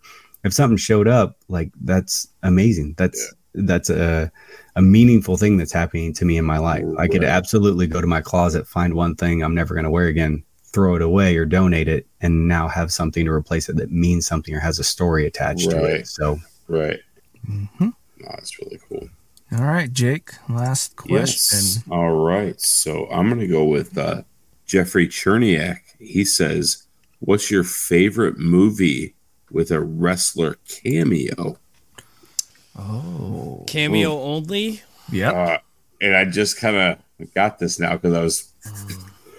I know exactly. I know what I'm picking. I just kind of screwed up because we're all probably thinking the same thing. Well, cameo is not necessarily like the lead actor. No, they just appear. Shit, I just screwed up. Oh, jeez. It's a cameo. Sorry. They're just a quick. Yep. A little quick. You know, maybe they're a background character that's there for a little while, but like they're not a main character. Yeah, they're not a main guy. So I totally screwed this up when I picked this. Thank you, Jeffrey. What were you gonna say? I was gonna say Mr. Nanny Hulk Hogan, but that's why. Or Suburban Commando. If you pick Suburban Commando, you still can do a cameo. You can. You know what? You're 100% right, and. Mr. JT Energy, I want to thank you for this. Let me just start off with my good friend Marcus Calloway, a.k.a. The Undertaker in Suburban Commando. How wild. Thank you. You saved my ass right now. So I'll take that. Yeah. You're a dead man, Ramsey. For me, hands down, it's Macho Man Randy Savage and Spider-Man. Ooh, yes. Bonesaw's ready. 3 minutes. Yeah. Not 2. 1 is an obvious, and I'll go with this. And then after Travis is done too, I'll mention the other one just for funzy. But Captain Insano. Oh yeah, the Giant and Waterboy. Yeah. Yeah. So. Well, do you know what other movie he was in? Yeah, Jingle All the Way. Why'd you ruin it? Yeah. That's right. Yeah. I do remember. So, Travis? Terry Funk, Roadhouse. That was the other one, baby. And I didn't want to steal it, so. That's a good one. Terry Funk is also in Over the Top with Stallone.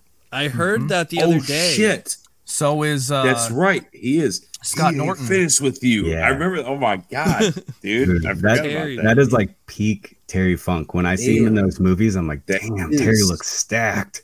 He was so bad. Legit. Yep. Oh my god. What about speaking of Terry? We're gonna go to Kerry Von Erich, Texas Tornado, and Problem Child.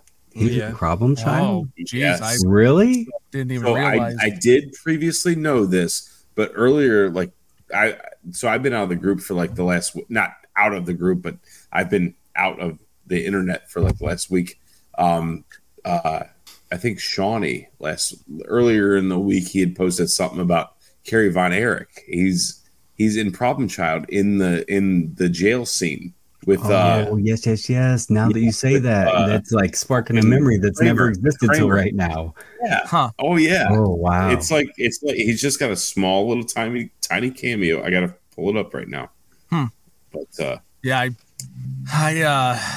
I've seen Problem Child, but it's not one that like I've gone to a bunch of Bow times. Tie so- Killer, man. What about the Great Khali in The Longest Yard? Mhm. Oh, yeah. yeah. And that one is just full of them. Oh, Yeah, there's a lot of wrestlers in there. Nash, Stone Yeah. Cold. Who's the I other one? can remember Goldberg. I can remember when I saw that movie and they like panned where you see like the side profile of how tall Khali is. He's I'm right like, there. this guy is monstrous. Look at Okay, the see, back I of him. did see that picture. Yeah. And like I said, Yep. Problem Child is just not like a thing that registers Right. with me a lot. Yeah, so I same. didn't really Right. think much of it. How Oh, yeah. nuts. Okay. That's a fun It's crazy. question. I mean- I love that. Man, he is That's huge. Yeah, he's a Oh monster. yeah. And Kerry Von Erich was no slouch, dude. I mean, Right. But I mean, yeah, Yeah. but yeah. I'm He's I'm a- so pumped that Lip from Shameless is playing him in the movie. yeah. Oh yeah, Yeah, I'm excited about that movie. Me too. yeah.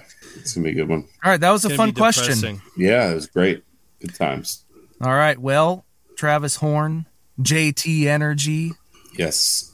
really appreciate you coming on and doing this Yeah, with man. us. Yeah, Seriously. it was awesome. Thank A you. lot of fun hearing all these great stories, and again, I think there's a lot of motivation, for people that are seeking out to do whatever it is they want to, that can come from this, and some unique perspectives on how to look at different things. So a lot of fun. Thank you, all three of you. Thank you so much for not only just giving me your 2 hours and 13 minutes tonight, because this is the stuff. I always tell people that over the last couple of years, I'm really making it a thing to increase my digital footprint when it comes to what I want people to be able to find someday in case I'm never not here. So any of these opportunities I ever get that are going to go out to people's ears, eyes, whatever they might be, I really appreciate that, because you're just another beautiful little building block in the story that I'm getting to cultivate day by day. I like that. Thank you, man. I mean, Happy to be part of it. Yeah, Yeah. absolutely. Yeah, I mean, we're honored. Honestly, it's. I mean, your story just tonight. I mean, it really touched me tonight. So, thank you for spending the time with us. And there's a lot of, things that you had said that really captivated me. And, obviously, if I was 10, 15 years younger, definitely motivational. I mean, that's the least I can say. Well, if anything, it wears off more day by day. It hurts the most the days that it happens, and then every day stuff gets better, right? But whether like today's 9/11, Yeah. if I saw a thing today that kind of resonated with me, and it was like you should live every day like it's September 12th, because it's the overwhelming insanity of emotions that took over everybody on that time period. And it every time something catastrophic happens, your mind gets this insane rush of what should I do? How should I do it? Blah, blah, blah.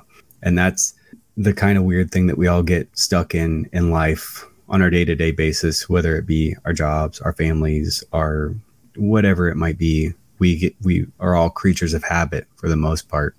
But every day you have those 24 hours, but you probably only need like 2 minutes to do something that you've never done before, or 2 minutes, less than a minute, to shoot a message to someone that you haven't talked to in a long time.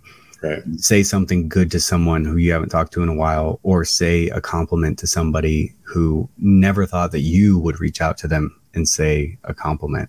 One of my things I've done every now and then is I don't FaceTime my friends, but every now and then I'll like make a video of like 30 seconds and then I'll send them that video just in case anything ever happened. They have a video, and I strongly stress video because we can always hear people and resonate on how their voice used to make us feel. But when you can see people's emotions on their face, it really resonates differently with you. And I can remember I went back and watched there was a VHS of an old Christmas with my grandpa who passed away, and I could see him and I could hear him, and it flooded me with those emotions. So when it comes down to it, yes, I want to motivate people to do anything in their life, whether it's just go to the gym one time or completely change your life around and become a professional wrestler. But either way, just like find those moments of gratitude, find your daily affirmations and share them with people. So that way, those people who are kind of stuck in that little bit of bubble of negativity, help them kind of come out of it. Don't wear the burden of being the positive person all the time, because that can be a heavy weight on the shoulders. But find your little piece that you can help build everybody kind of up. So you can have good energy or you can have bad energy, but the good feels good. I love that. It's whichever, awesome. And that whichecher wolf you decide is to JT feed. energy. Yeah. That's me. I'm the mystery. No, perfectly said. Yep. Could expand on that, but really no need to. That was great. And thank you again for being part of the show. And Husfar, take us out. Play my mysterious music. I got Galoob, a Hasbro Dusty. I got the merch that drives the marks, while the ring-worn gear, they wanna wear it. HARD, just like Blue Chew, I'm just a major mark. Major mark. I'm not a toy boy. Toy boy. I'm just a major mark. Major mark. I'm not a toy boy. Toy boy. Claim all the figs. Claim all the merch. Like Super Gabby. You already know the Michael Jordan and Scottie Pippen with Phil Jackson. Always scratching that itch. I'm just a major mark. Major mark. I'm not a toy boy. Toy boy. I'm just a major mark. Major mark. I'm not a toy boy. Toy boy. Hey, all you major marks. Claim all that merchandise.